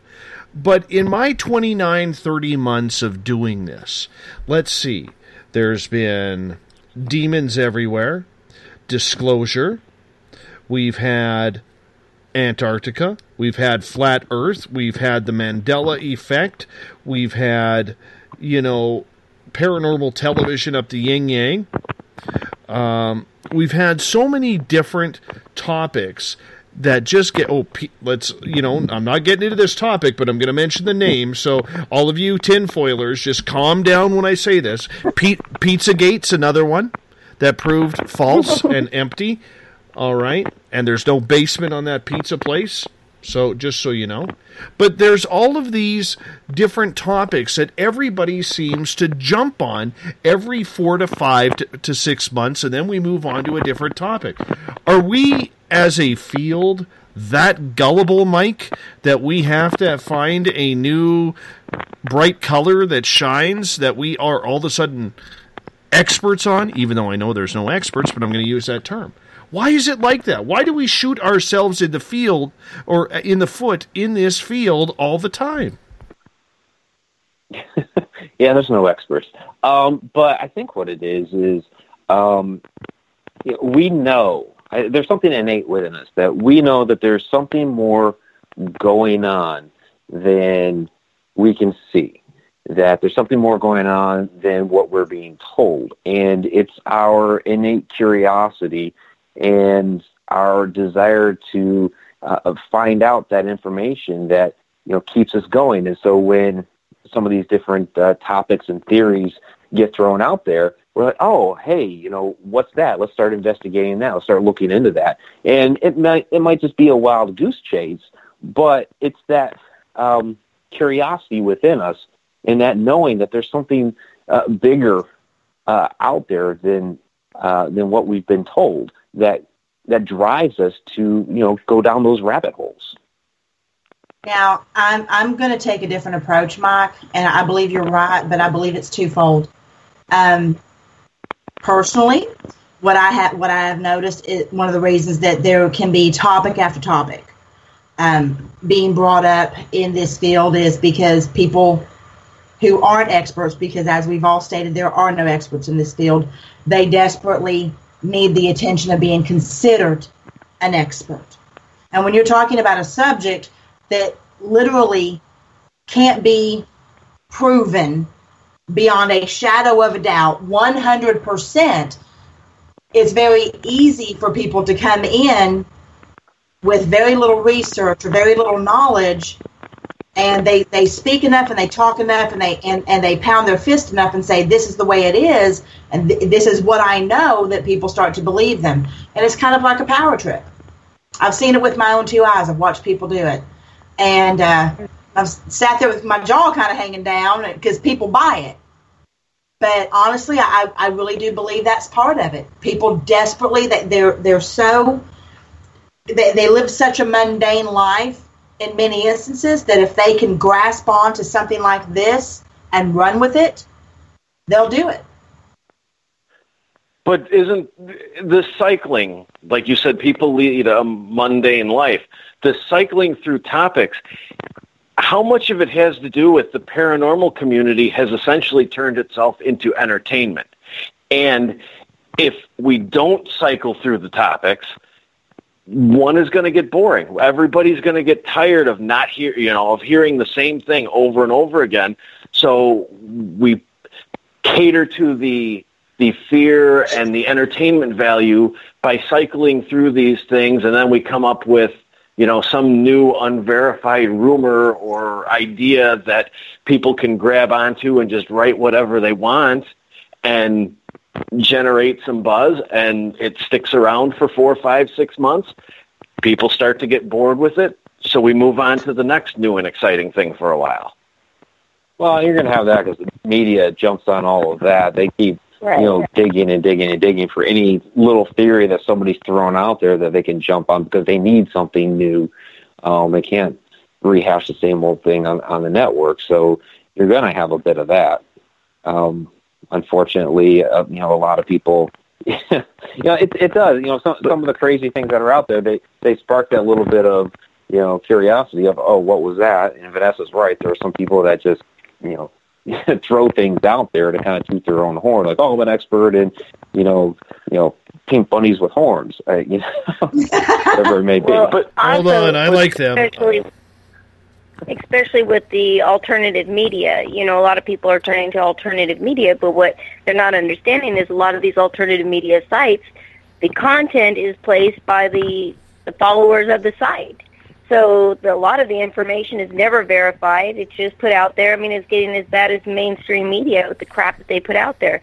It bothers me because I've been doing this for so long, and I've seen so many pictures that have gone out there of different paranormal stuff and UFO stuff, and then you see, like, every 4 or 5 years, the pictures, the videos, the story, it gets changed and it gets remodeled, and they put it back out there again, and then it starts trending, and it goes viral.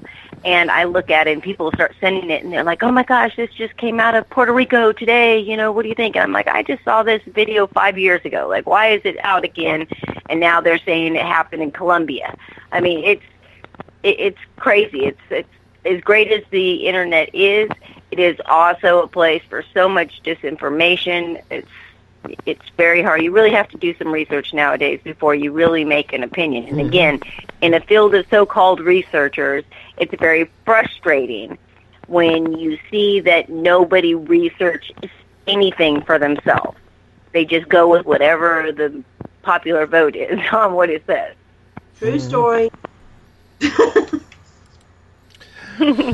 Sorry. And we're going to get more into the whole fear-mongering aspect in hour number 3, because personally I think that's what's destroying the momentum of the alternative media, especially that it had coming out over the last couple of years.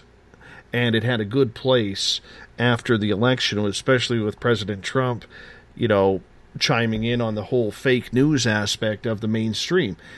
But when it comes to these topics in regards to, how the public would react, how everybody would react, how do we digest so many differing opinions to come to one conclusive effort? And no, I'm not saying para-unity here, okay?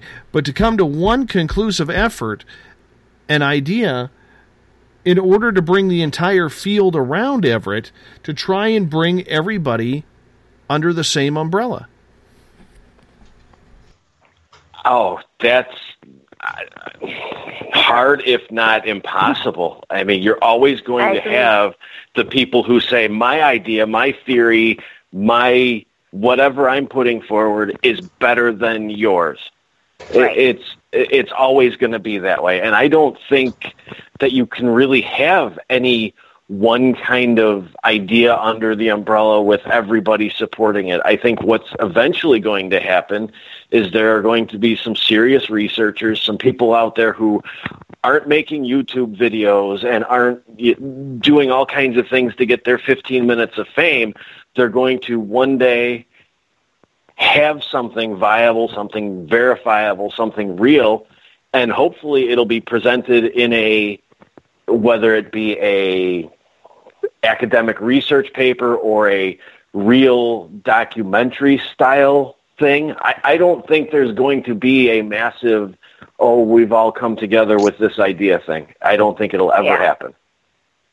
Yeah, the problem is that we're in a field that deals, primarily with theories. There's no cold, hard facts here, so you're always going to have people arguing their theory against each other. But he's absolutely correct. People can't even agree within teams on how to investigate. I mean, everybody that I've investigated with has a different way of doing it and a different way of doing their cleansings. And, some people have demonologists and how they do this. Nobody agrees. Everybody thinks their ideas and the ways they do things are better than the other people. This is the most competitive yet backstabbing field I have ever been involved with. But again, this is my life. Like, this is it. I didn't choose it. It chose me.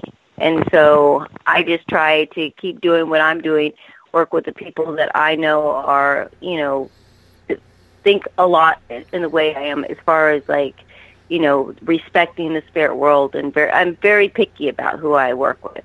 And so... You sounded very thug life there. I am a little sometimes, you know. This life chose me. It chose me. Oh, my God. Really? Yeah, I had my fingers together and the Italian in me. It was. I could see you doing that. I bet you could. Wearing your headband and your colors, I mean, it would look good. It will. Ready to go. We only have about a minute and a half here before we got to leave. Mike, I'll give you the final word on this. Do you think then that it is possible to try and garner some attention towards steering the paranormal into some sort of unified direction? Yeah, it's like we've already been saying. It's extremely challenging, almost impossible, because everybody does have their own theories. People run around with gadgets saying, "Well, we're doing this scientifically." It's like, no, to run a real scientific experiment, you need a control object, and with the paranormal being so completely random, you can't possibly have that. So, running scientific experiments is kind of a moot point. I mean, you can run experiments, but they're not truly scientific. So, how do you come up with hard and concrete facts? Right. I can't do that either, right, Dave? What's that? I learned something at the Paracon last year. What's that? I said, unless you have a scientist on your team, like you do, and that you did, and so then you can run a scientific experiment. Yeah, where the hell is our scientist tonight? He hasn't shown up yet. I don't know. Yeah, see? He hasn't shown up yet. I wonder where he's at. Everett, where's Markham? Where's Markham? I've been looking for him for a couple of days. I wonder if he went binging. Or maybe he's out doing a scientific experiment. Maybe. He did get a couple new guitars, I think, in the last couple weeks. Goodness. And an amp, so we might not see him for a week or two. There you go. Unless the ghost in his house stole the parts to the guitar again. And on that note, guys, we're going to hop out for our final break of the night. The Reporters happens the third Monday of every month. Tonight we are joined by Mike Ricksecker, Vanessa Hogel, Christina George, and Everett Thiemer, and yours truly. If you haven't checked out our new logo, check it out. We want to thank our terrestrial stations, WQEE in Georgia, and down in New Orleans, United Public Radio Networks, enjoying our time with you. We'll be right back, right after this break. Check out our website as well, because, well, we're asking you to. We'll be right back. The SOR Sightlines is a place for you to find answers to your strange experiences. Hi there, this is Mike Schmidt. If you have had an encounter with ghosts, UFOs, Bigfoot, ETs, or anything else that doesn't make sense, head to spacedoutradio.com and file a Sightlines report. All information you give is 100% confidential, and I will personally help you find the answers you need. SOR Sightlines, your answers are a click away. Have you got your Cosmic Passport? If you need one, tune in to Cosmic Passport on Spaced Out Weekend. This is Elizabeth Anglin, ET experiencer, spirit medium, and host of Cosmic Passport. Each weekend I'll be bringing you interviews and support from other paranormal experiencers, and the best in intuitive spiritual guidance from across the globe. It's all happening starting at 9 p.m. Pacific Time, midnight Eastern, on spacedoutradio.com. Hi there, I'm Butch Witkowski, lead investigator with U4COP. On the final Monday of every month, you can listen to me and host Dave Scott on Spaced Out Radio's Strange Days. We're going to get to the heart of the matter when it comes to what's happening out there. People are seeing and experiencing things from ET contact to Bigfoot, and I want to hear about it. Your experiences are what we investigators need to help solve these unknown mysteries. So tune in at spacedoutradio.com to the final Monday of every month from Butch Witkowski's Strange Days. Visit purpleplates.com today. For over 40 years, the Purple Energy plates have been delivering amazing results for their many customers. Inspired by the great genius Nikola Tesla, the harmony, healing, and energetic effects of the plates have proven over and over to be beneficial and often miraculous to thousands of customers. With their money-back guarantee and the many benefits, how can you afford not to get one? Check their site for daily specials and choose from their many energy products. You won't be sorry. Visit them today at purpleplates.com for mind, body, and spirit, and expect a miracle. This is your medium, Joanna, from Spaced Out Weekend, 2 mediums and a large. I would love it if you would come and join us with host James Tyson every other Sunday on Spaced Out Weekend. Together, we will take your calls and your questions live.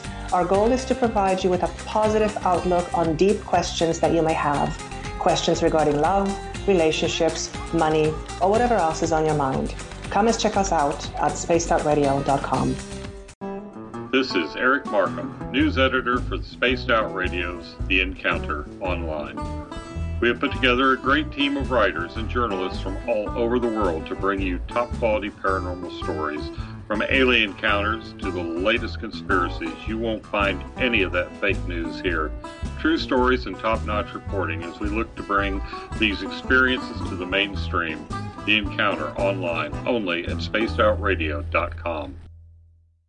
Patrolling the Pacific Northwest, we are always on the lookout for the strange and unassuming stories that real people are experiencing. Hi, I'm Vincent Zunza from Pacific North Weird.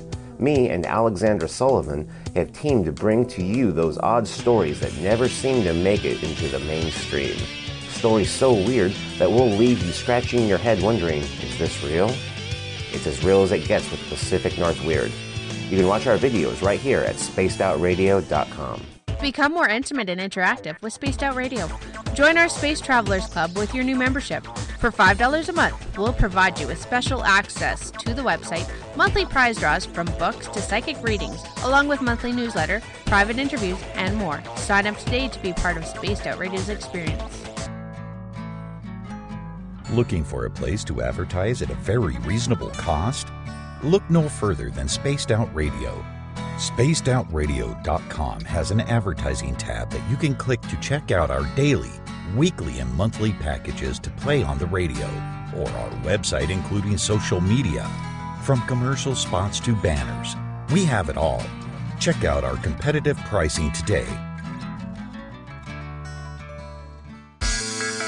Don't have time to listen to Spaced Out Radio live? Wherever you are, the car, the office, the shower, or even if you're traveling, we're right here for you. Each Spaced Out Radio show can be found on iTunes, TuneIn, and on our YouTube channel, Spaced Out Radio Show. It's the perfect way for you to catch up on our shows. For more information, just head over to our website, spacedoutradio.com, and tune in to us today.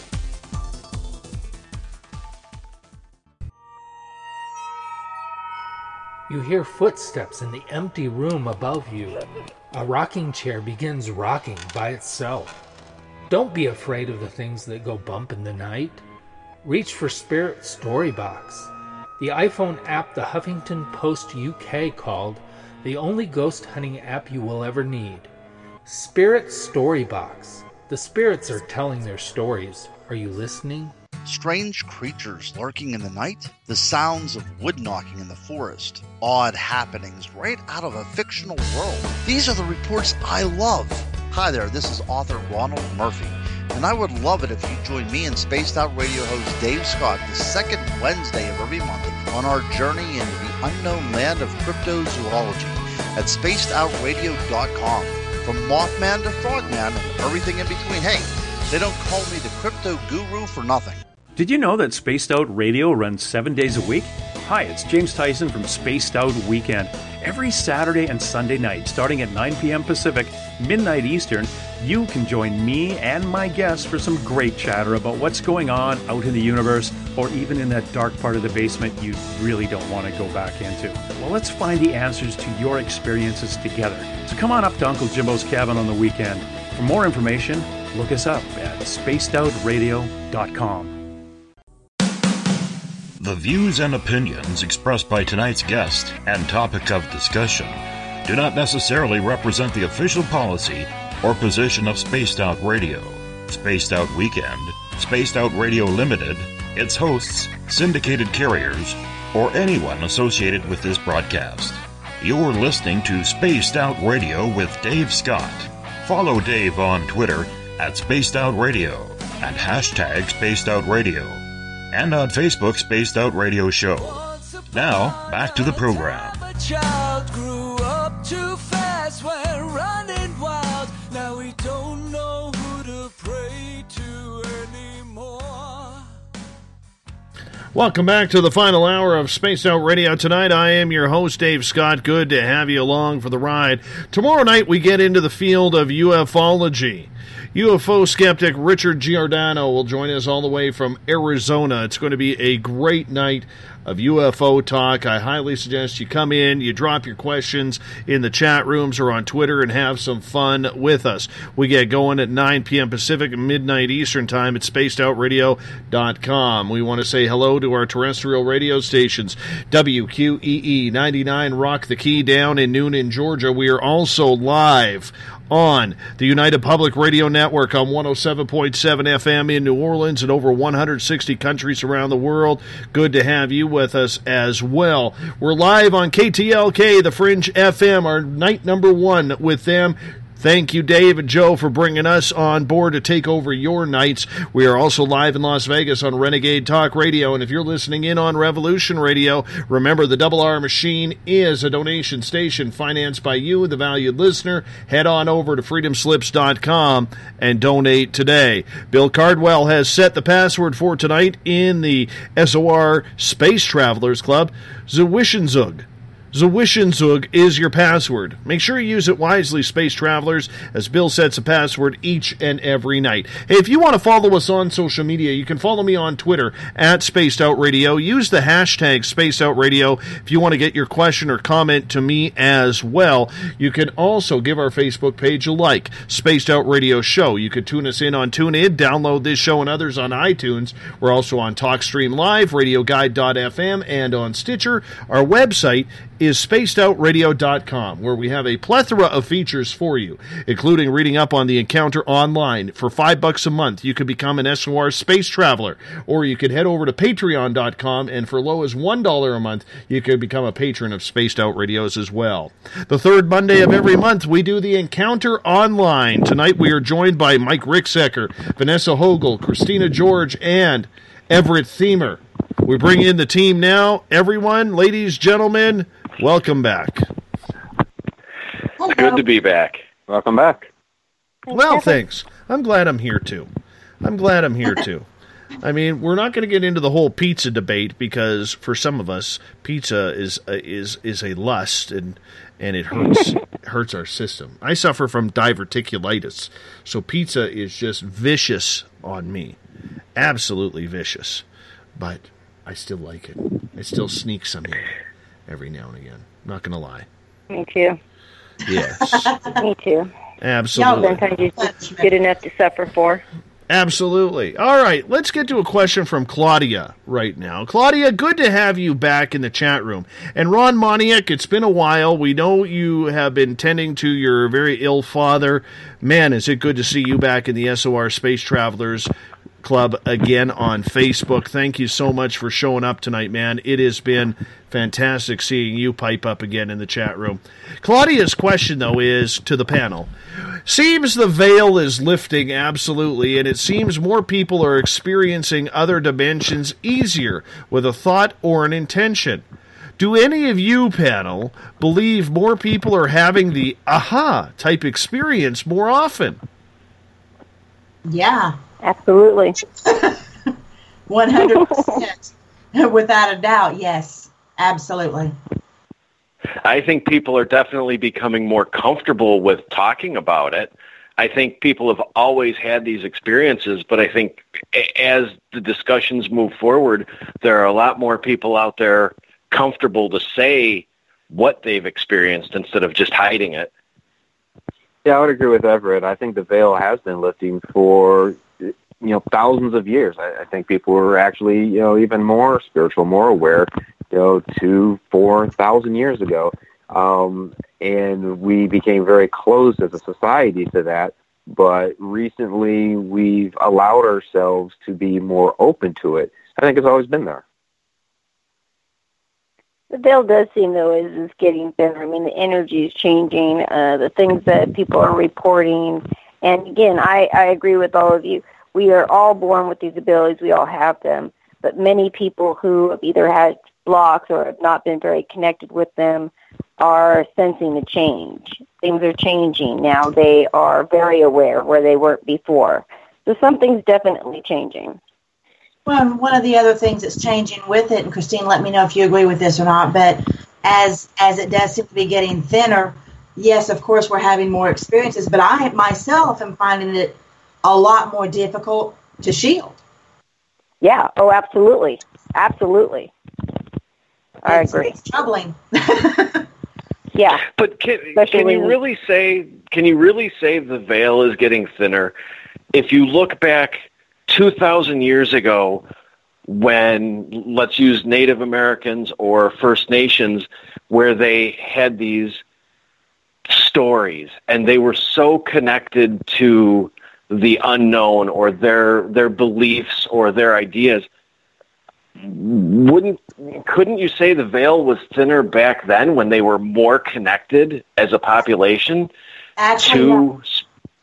to spirituality or to these ideas than you could say now when, the new generation stares at their TV with a game controller wondering, where their participation trophy is.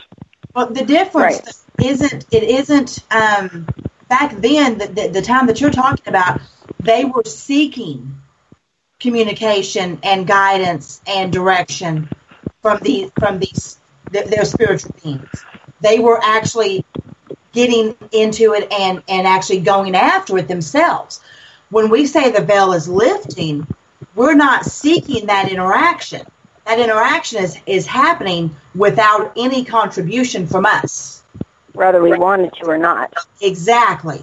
Which is where the difficulty in shielding and everything else comes into play, because when you're somebody like Christine or myself or anyone who has any type of abilities and you try to block those, it's so much more difficult now to block it. We don't have to put any effort into contact or communication.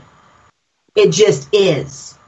And so, I mean, that's why I agree 100% that it's thinning. Well, I'm still not sure on it.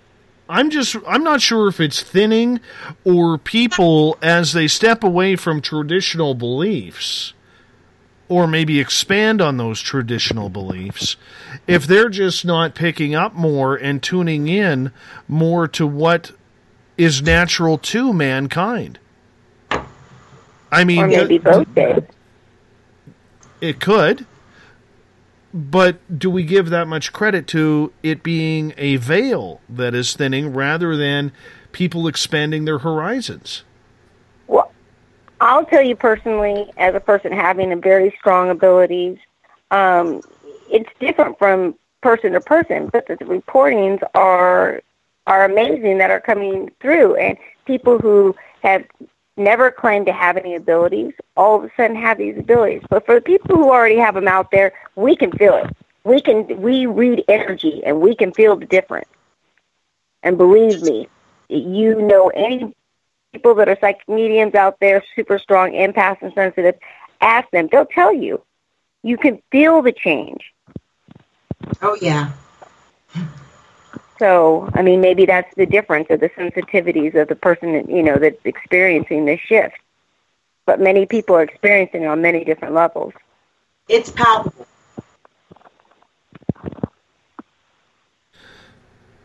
Anybody else want to weigh in on that? Yes, no, maybe? Well, for me, I mean, I don't have the type of abilities that Vanessa or Christina have. I mean, people tell me that I'm more sensitive than I give myself credit for, but I certainly don't have the type of sensitivities that they have. I just threw out there earlier that, thousands of years ago, it seemed people were more spiritual, more in tune with the other side than for many, many years. we weren't. We as a society, we kept ourselves very closed off. Now, whether that was they were seeking it or they already knew it existed, you could debate that because, basically the ancient records that we have are, sure, there was some seeking going on, but there was some knowledge that they inherently knew as well. So I think you could debate that. Mm-hmm.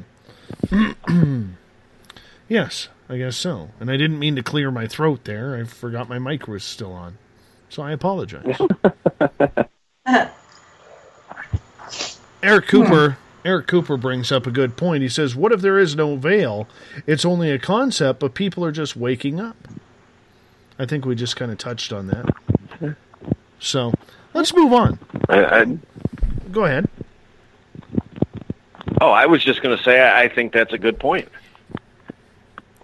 I think they are. I think people are waking up. Moving on to our next topic, fear-mongering. We see a lot of it in the alternative media these days. At first, the fear-mongering hit the mainstream media thanks to companies like CNN. And then all of a sudden, people started turning away from the mainstream, looking for alternative news sources.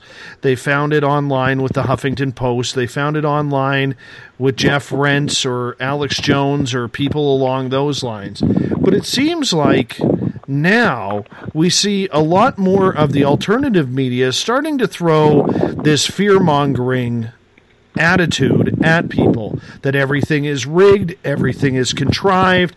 The outcomes to absolutely everything from your lottery wins to the Super Bowl to what's happening around the world with government involvement is already preordained.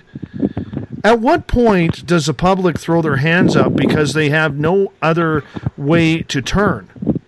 Everett, I want to start with you on that. I don't think, honestly, that the public will ever throw their hands up because people like to be fed. They like to be told what to think. And all of these fear-mongering journalists or personalities, they have their audience. And some of them started out as legitimate, good journalists. And then they maybe saw that they developed this audience and they could start to make $1 because journalism really doesn't pay a heck of a lot. They saw they could make $1 and they started catering to what they knew their audience would eat up and buy and support them with. And it just became a money-making endeavor at that point. So for the average listener, the average viewer, the person looking for real news, I think there are some out there that are smart enough to go from, website to website to mainstream media and collect a variety of different opinions. But on the other hand, I think there is a large portion of the population that's never going to throw their hands up because they like watching CNN 24 hours a day, or they like watching a particular personality on Fox News or one of the other news channels, and they're happy with that, and they're happy with what they're told. So they have no reason to throw their hands up. Right, and we've been taught to choose sides. It's all about what sells, and shock journalism sells. Absolutely. So there's one side or the other side. Everybody's going to choose a side of whatever they feel is right or wrong, and that's the side that they're going to fight on and believe in. Nobody will ever. It kind of goes back to the skepticism. You have to be willing to challenge what you believe and what you know and get the other point of view, the other side, the other look or take at a story.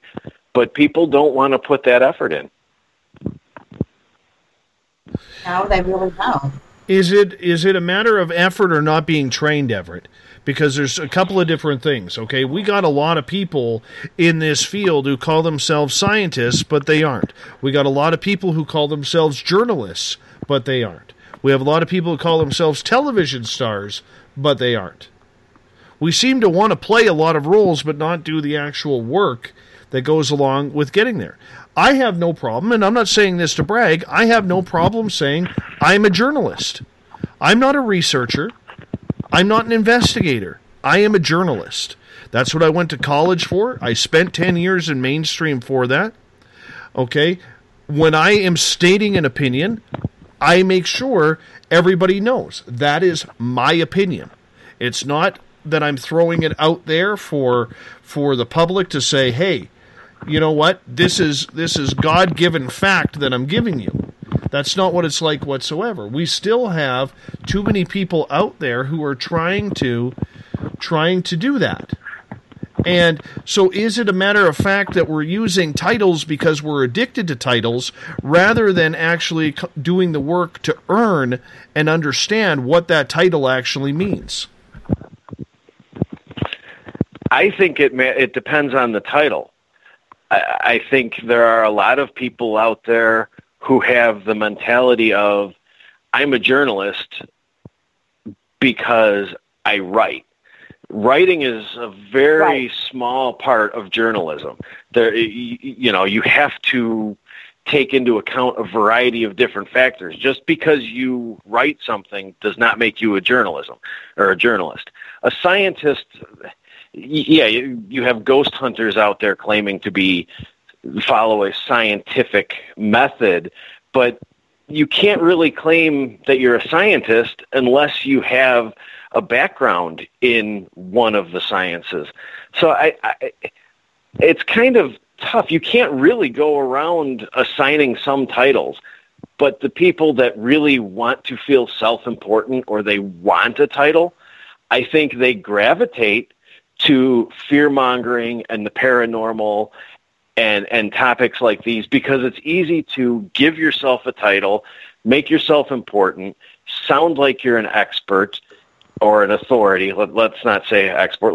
Let's say authority, and get an audience. Very true.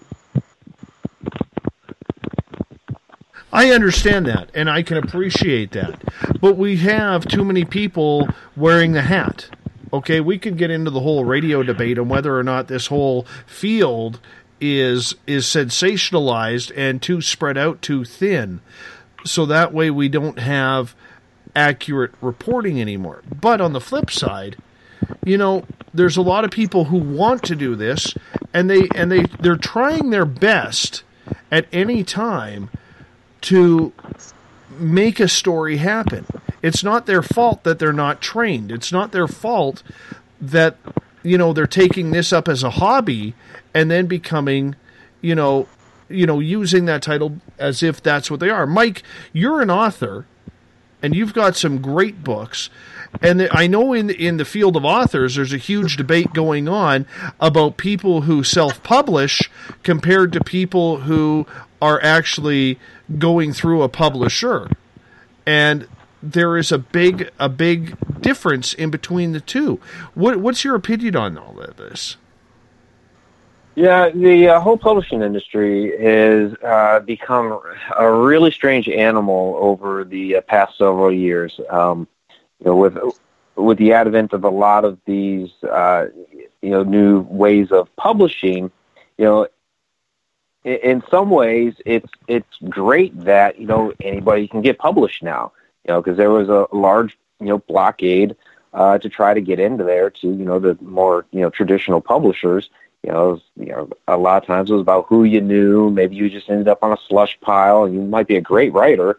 And sometimes it was kind of luck of the draw. So, it's fantastic that now, anybody can get published. The problem is that anybody can get published. And so there's a lot of garbage out there.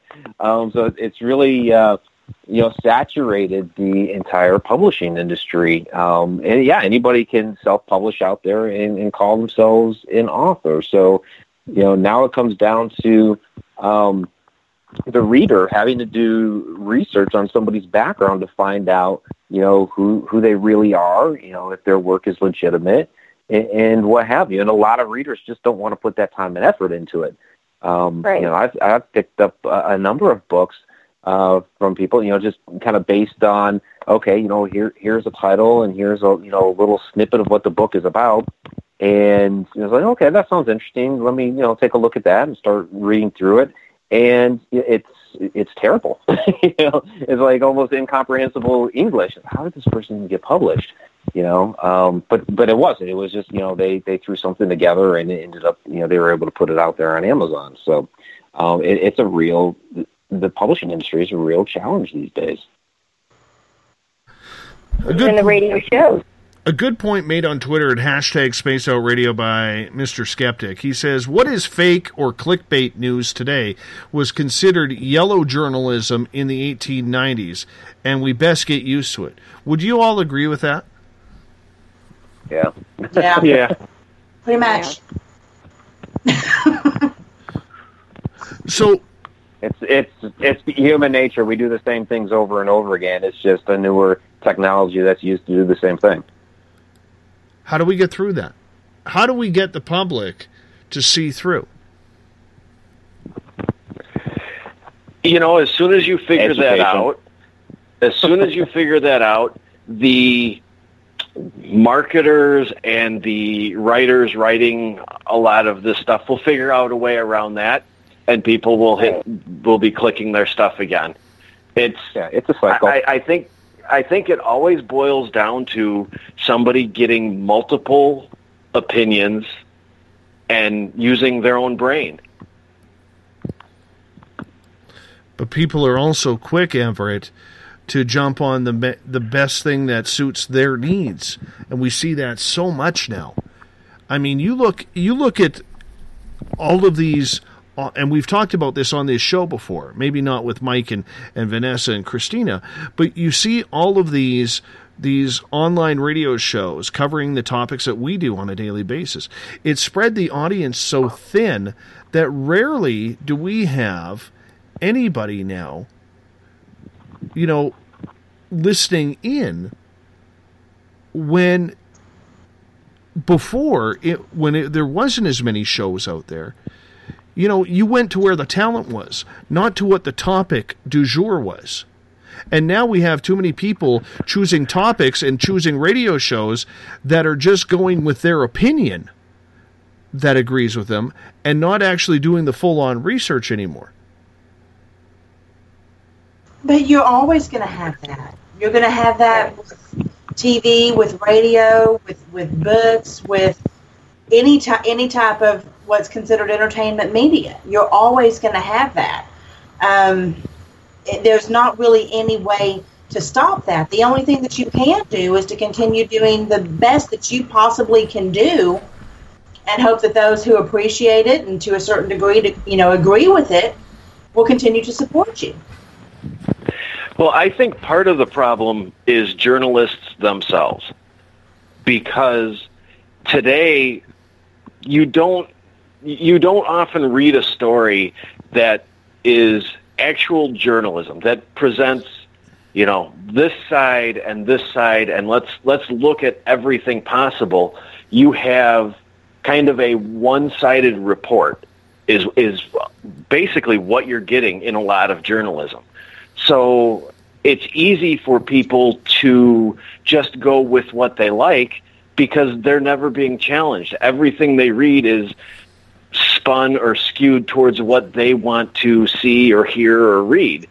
And it's very easy for them to just fall in that pattern of, this is what I want to hear. There aren't many journalists out there who are saying, here's point A, but also here's point B. Let's examine the difference. Let's look at this from the two sides. Well, yeah, people have electronics. People want instantaneous. They don't want to have to do any work. They don't want to have to go and research anything. They just want somebody want to ask Siri and have Siri give you the answer.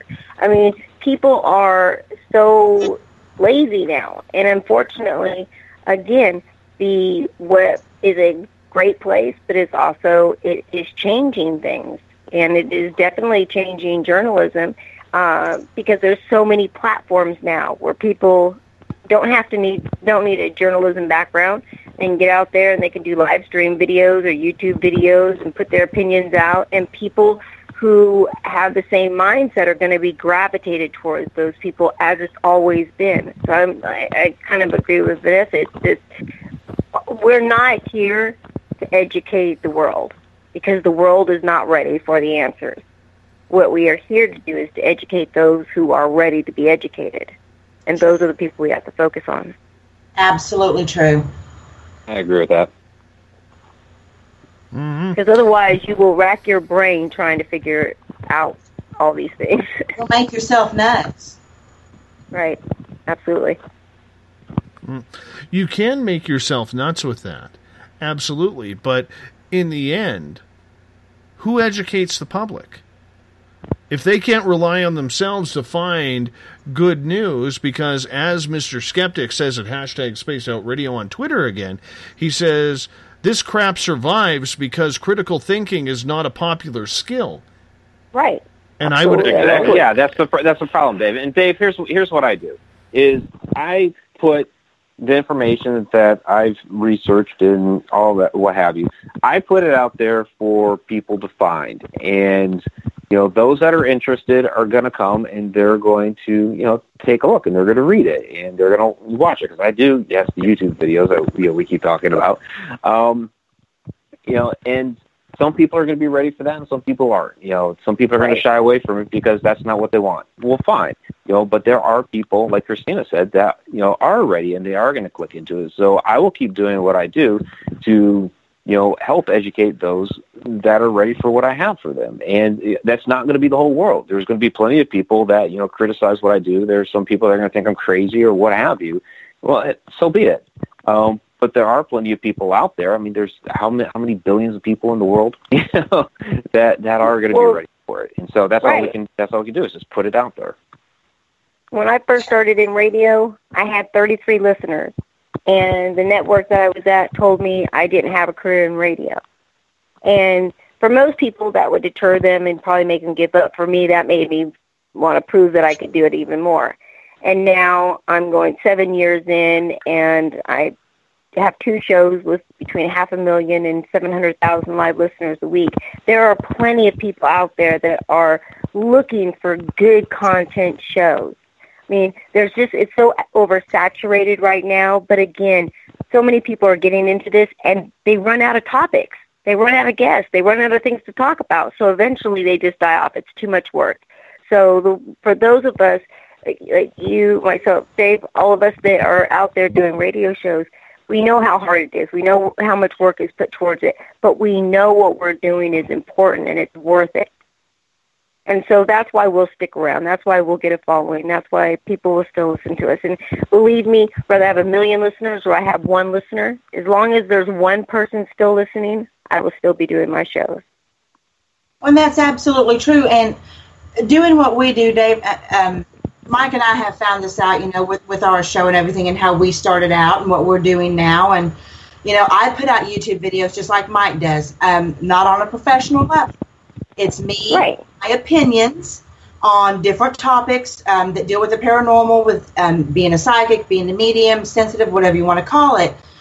And I am amazed to this day that those little videos from little old me have actually gotten conversations started underneath it. Right.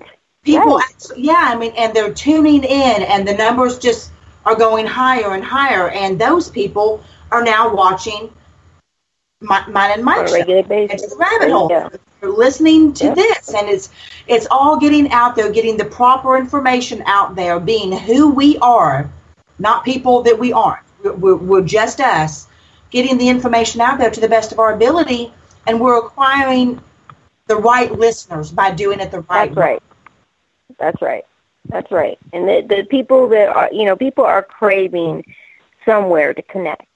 So in a way, it's good. I mean, again, there's a lot of content out there, but you see a lot of shows come and go. I've seen so many shows start on Blog Talk, and 3 weeks later, they're not even on anymore. So, I mean, but there is so many platforms. So, people just kind of have to do their research and just kind of, find.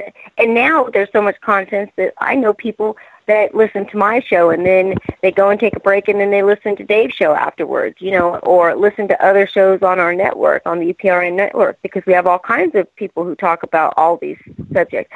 So it's great that there are shows out there like all of ours that are getting this information out. And again, we can just hope that the right people get to our shows and the right information gets to the right people that needs to help, and that's all we can do.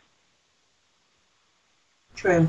But in the meantime, they really got to put on the chest waders and wade through the garbage and the BS that is absolutely stinking up this field of the media, Everett. True. And I think one of the things that we do a little bit differently is that we get a lot of chatter with different news stories, and this is going on here, and something's happening here. The one thing that we do before we say anything about any of these stories is start checking sources. I mean, we get a tip or an idea or a hint that something's going on.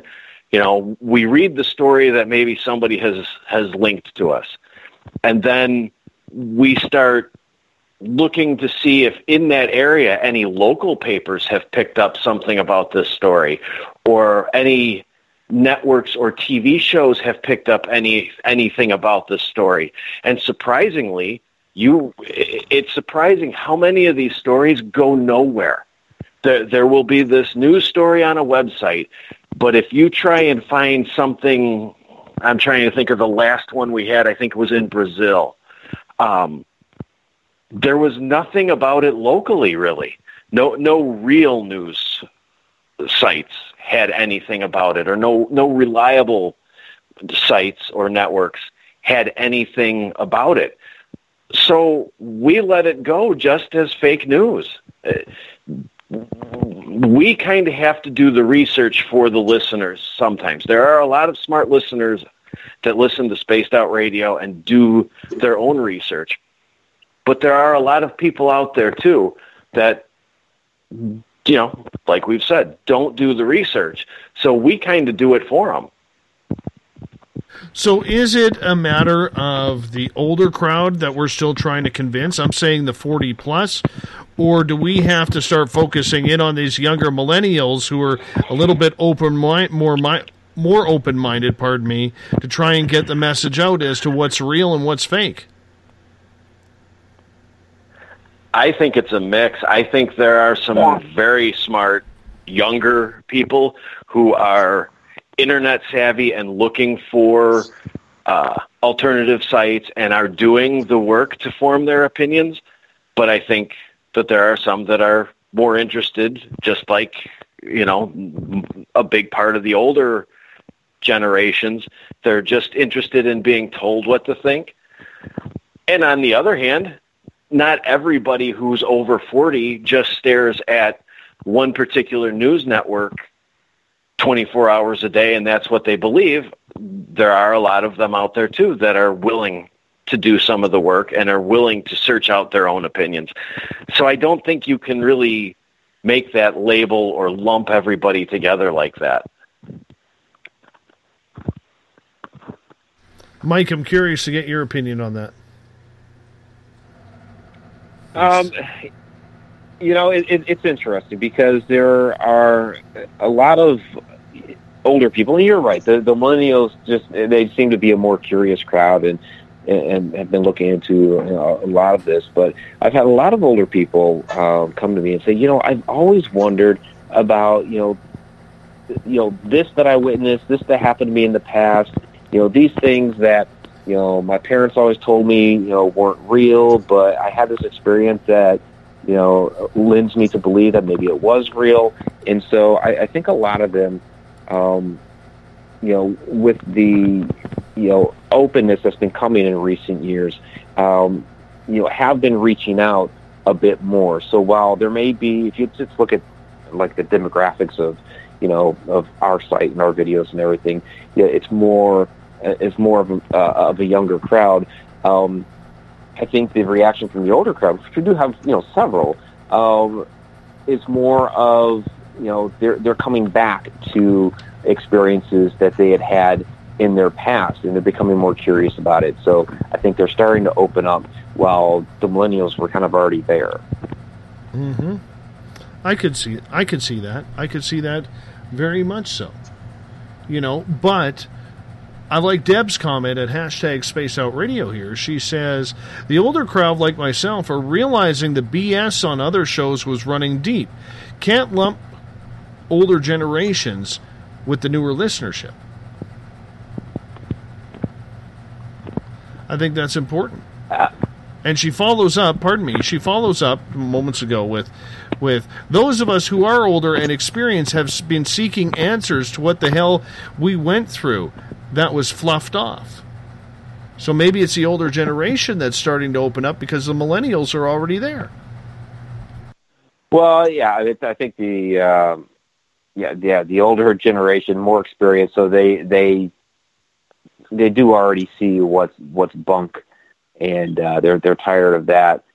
The younger generation, the younger crowd, I mean, they're already there, they're already open, and I think it's a matter of time for them to kind of wade through all that. I mean, they're going for more of the shock, the thrill, it's kind of what younger people generally do. So, I think as they get a little bit older and experience a little wiser for the wear, they'll start to see through that. At least you kind of hope so. But, I would agree with her assessment that the older generation is more experienced. Vanessa, do you think I'm sorry, go ahead. And we feel like a lot of the older ones, they're starting to feel like, okay, we were lied to. And, it's a much bigger realization where a lot of the younger kids, they're looking at us like, why wouldn't you believe in this stuff? Could be. We only got about less than 20 minutes left on the show tonight. And so I want to try and hit another topic here. One that has been kind of jumping around. And this kind of ties to the whole paranormal, from everything from channeling spirits down to what exactly we are trying to do or what are we trying to prove.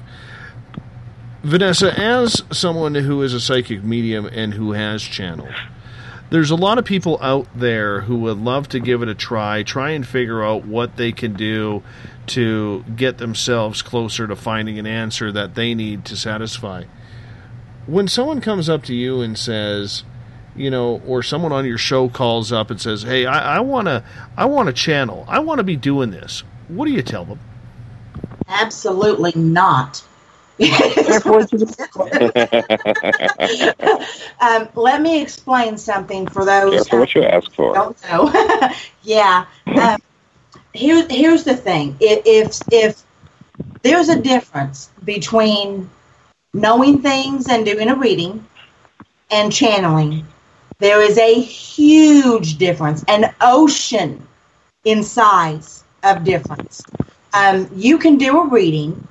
You can do a paranormal investigation. You can do a walkthrough of a location and receive information and relay information without channeling.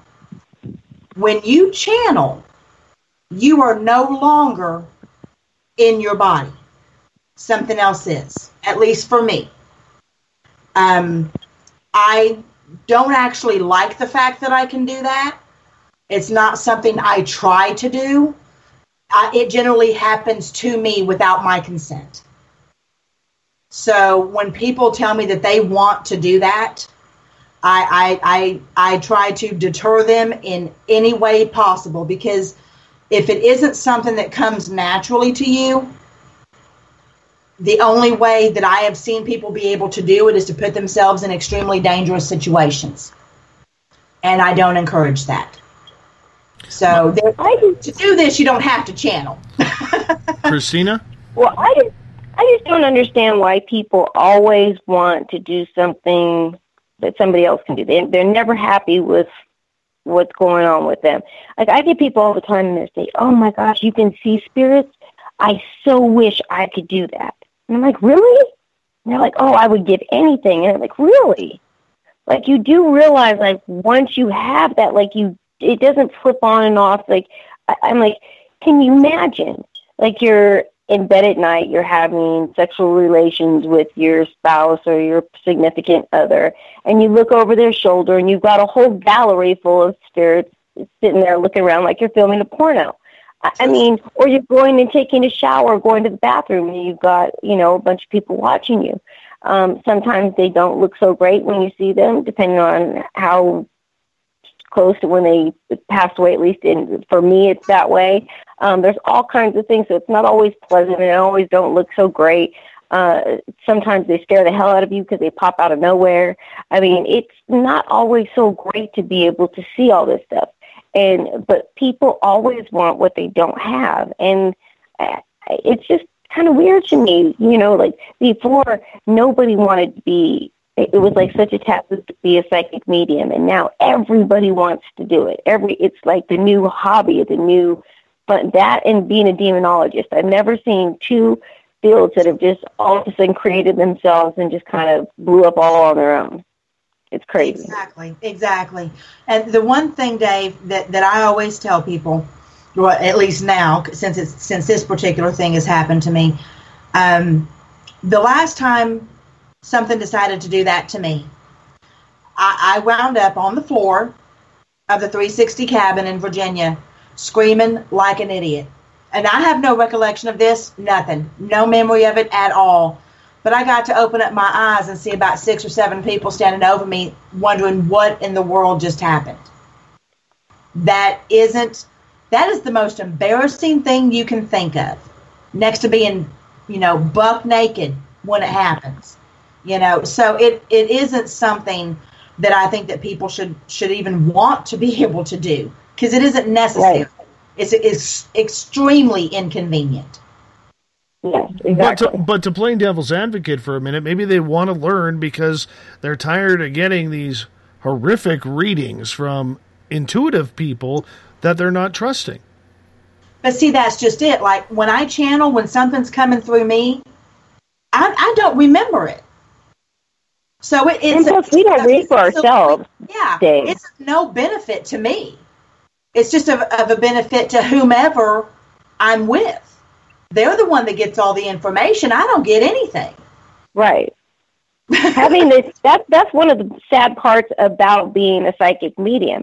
You can read for other people. You can give great information, great advice, but it doesn't apply to your life. Like, you have to go out and look for somebody who's good that you trust just as well as somebody has to come out and look for somebody that they can trust. It's hard. It's hard, especially now, because back, before I came out public, I mean, it was a very scary thing. And believe me, I went from hiding this my whole life to having a near-death experience where I was told I specifically had to come back and I had to now let everybody know about my abilities. I had to use them to educate people and to help those in need. And I've been doing that ever since.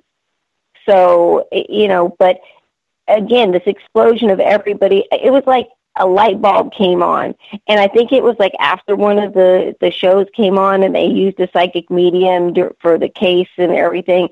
And then it's just like everybody wanted to be have a psychic on their team. I mean, when I first started my research society and we had a bunch of people as sensitive psychics, like, we were made so much fun of out here. Like, are you kidding me? Really? Like, who trusts a group of psychics?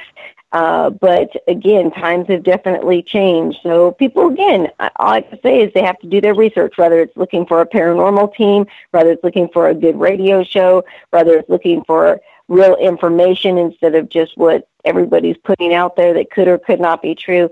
It's all about doing some research. Stop being so damn lazy. Get out there, research, and find out the information you need. It's out there. Exactly. And if they really want to have these abilities, try having a successful personal relationship while you have them. Oh, yeah. Oh, yeah. All kinds of good things that come along with it. Mm-hmm. Yeah. That don't work real well. Guys don't like women who know shit they shouldn't know. So, especially about them. Mike, I think you said something really important right off the bat. You piped in before the ladies took over with, be careful what you wish for. Yep. Yeah, exactly. I mean, just from hearing from Vanessa as well as other people, that have those abilities, it's not something that's it's not something that, like they were saying, it's not something that's convenient. It's something that can play a real detriment. In fact, what Christina was saying about having sex with your partner, we were actually talking about that this past weekend. Have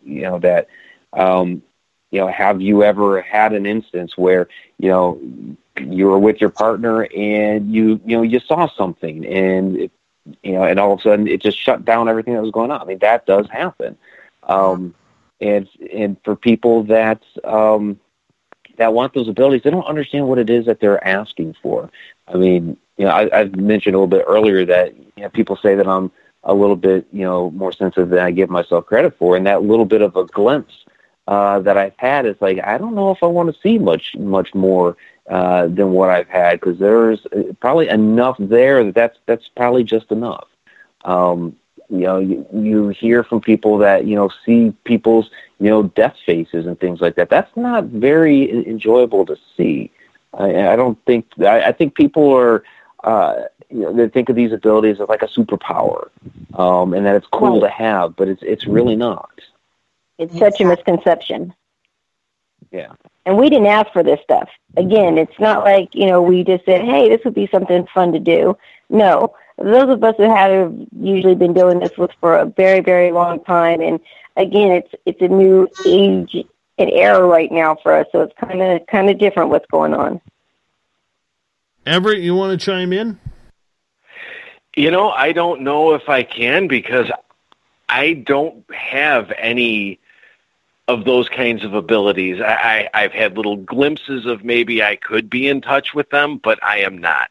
And I don't think I can answer the question because I just don't have any of these abilities. Well, your hair does, though. I mean, you've got that manly hair. I mean, it's not as tight as Mike's. Mike gets a clipping like every 2 days to keep that sucker fresh and new. You could tell. Shanna's in there with her clippers going, okay, Mike, we got one out of place here. We got to get this done. Some gel and water. That's it. That's awesome. Nice brush. Absolutely. But you know what? In everything, and we only got about 5.5, 6 minutes left here. In everything that we have talked about tonight, panel, the one thing that I have noticed a lot of on the paranormal aspect of the field is how there's a lot of brilliant people, no matter what their concept is or what their field of study is, there's a lot of brilliant people in this field. Educated people as well. And when you look at it, I cannot believe how many people in this field are actually struggling financially. I don't know. I am trying to figure out what the correlation is between studying the paranormal, whether it's being psychic, whether it's ghost hunting, whether it's being an author, radio host, UFO investigator, or whatever. And yet everybody seems so bloody broke in this field. Now, Mike, I believe you do this full time now. Am I correct? No, I hold a full-time job. Oh, you do? I would love to be. I would love for my writing career to be where it's at. And that's been the dream since I was in second grade, for me to be a full-time author. But that hasn't happened yet. So yes, I hold a full-time IT position. So, why do you think it is? And Mike, the reason why I like chatting with you is I think you're one of the more brilliant up-and-comers in this field. But why do you think it is that so many people are struggling in this community financially? Well, I think one of the things that is a misconception for people getting into this field is that a lot of people, I think, when they're starting off, view it as the paranormal is a industry, so to speak, in which they can make money, and there's no money in the paranormal. You might be able to, like I sell books, okay, but the books aren't the paranormal. And I think people try to, sell themselves off as some sort of, paranormal expert, and that's how they're going to make money. And that doesn't work. There's not money in the paranormal. It's not something to make money with. Like Vanessa will tell you, she doesn't charge for readings. There are people that try to do that. But the people that are honest and true don't. There's not money in the paranormal. I mean, I'm not going to down other people for charging, but just to give y'all an idea, Dave, you're talking about money.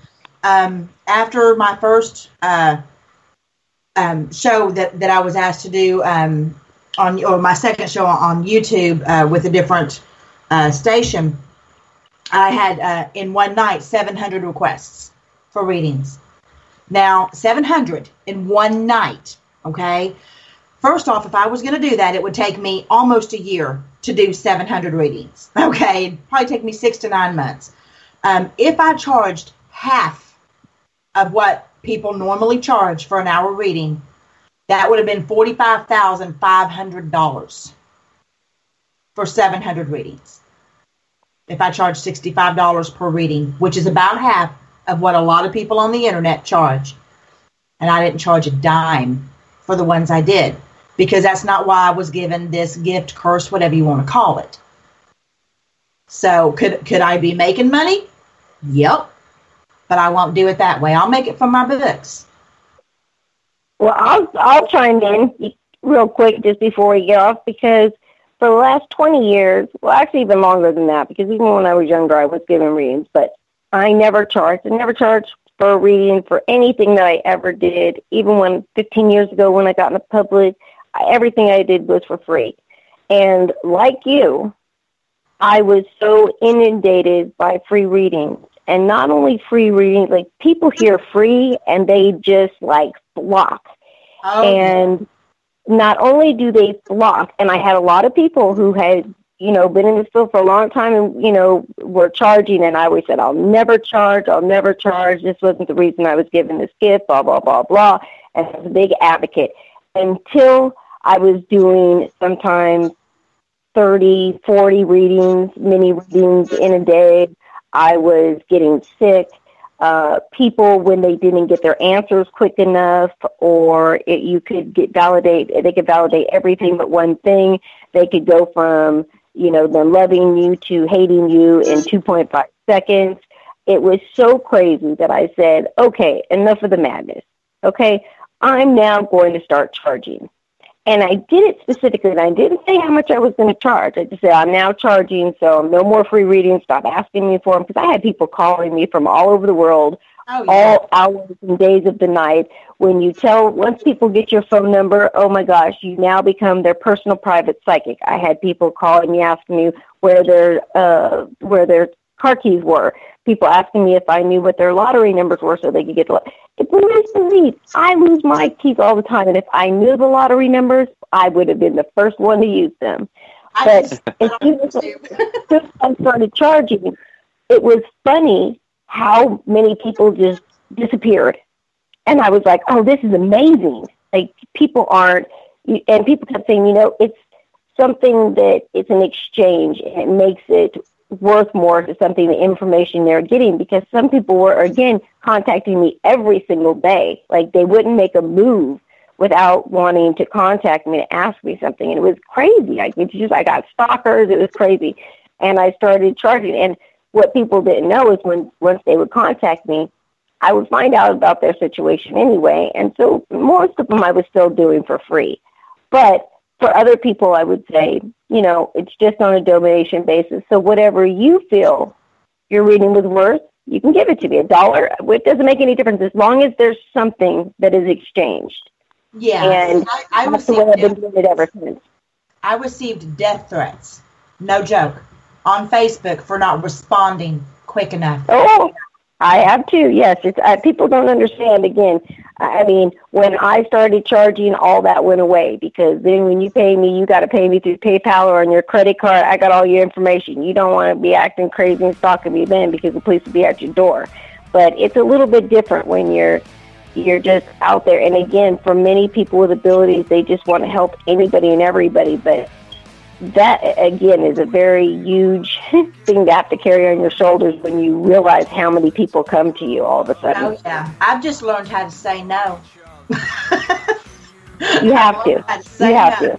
It took a lot, though. You can ask Mike. Oh, yeah. Yep, absolutely. Vanessa Hogel, Christina George, Everett Thiemer, and Mike Ricksecker.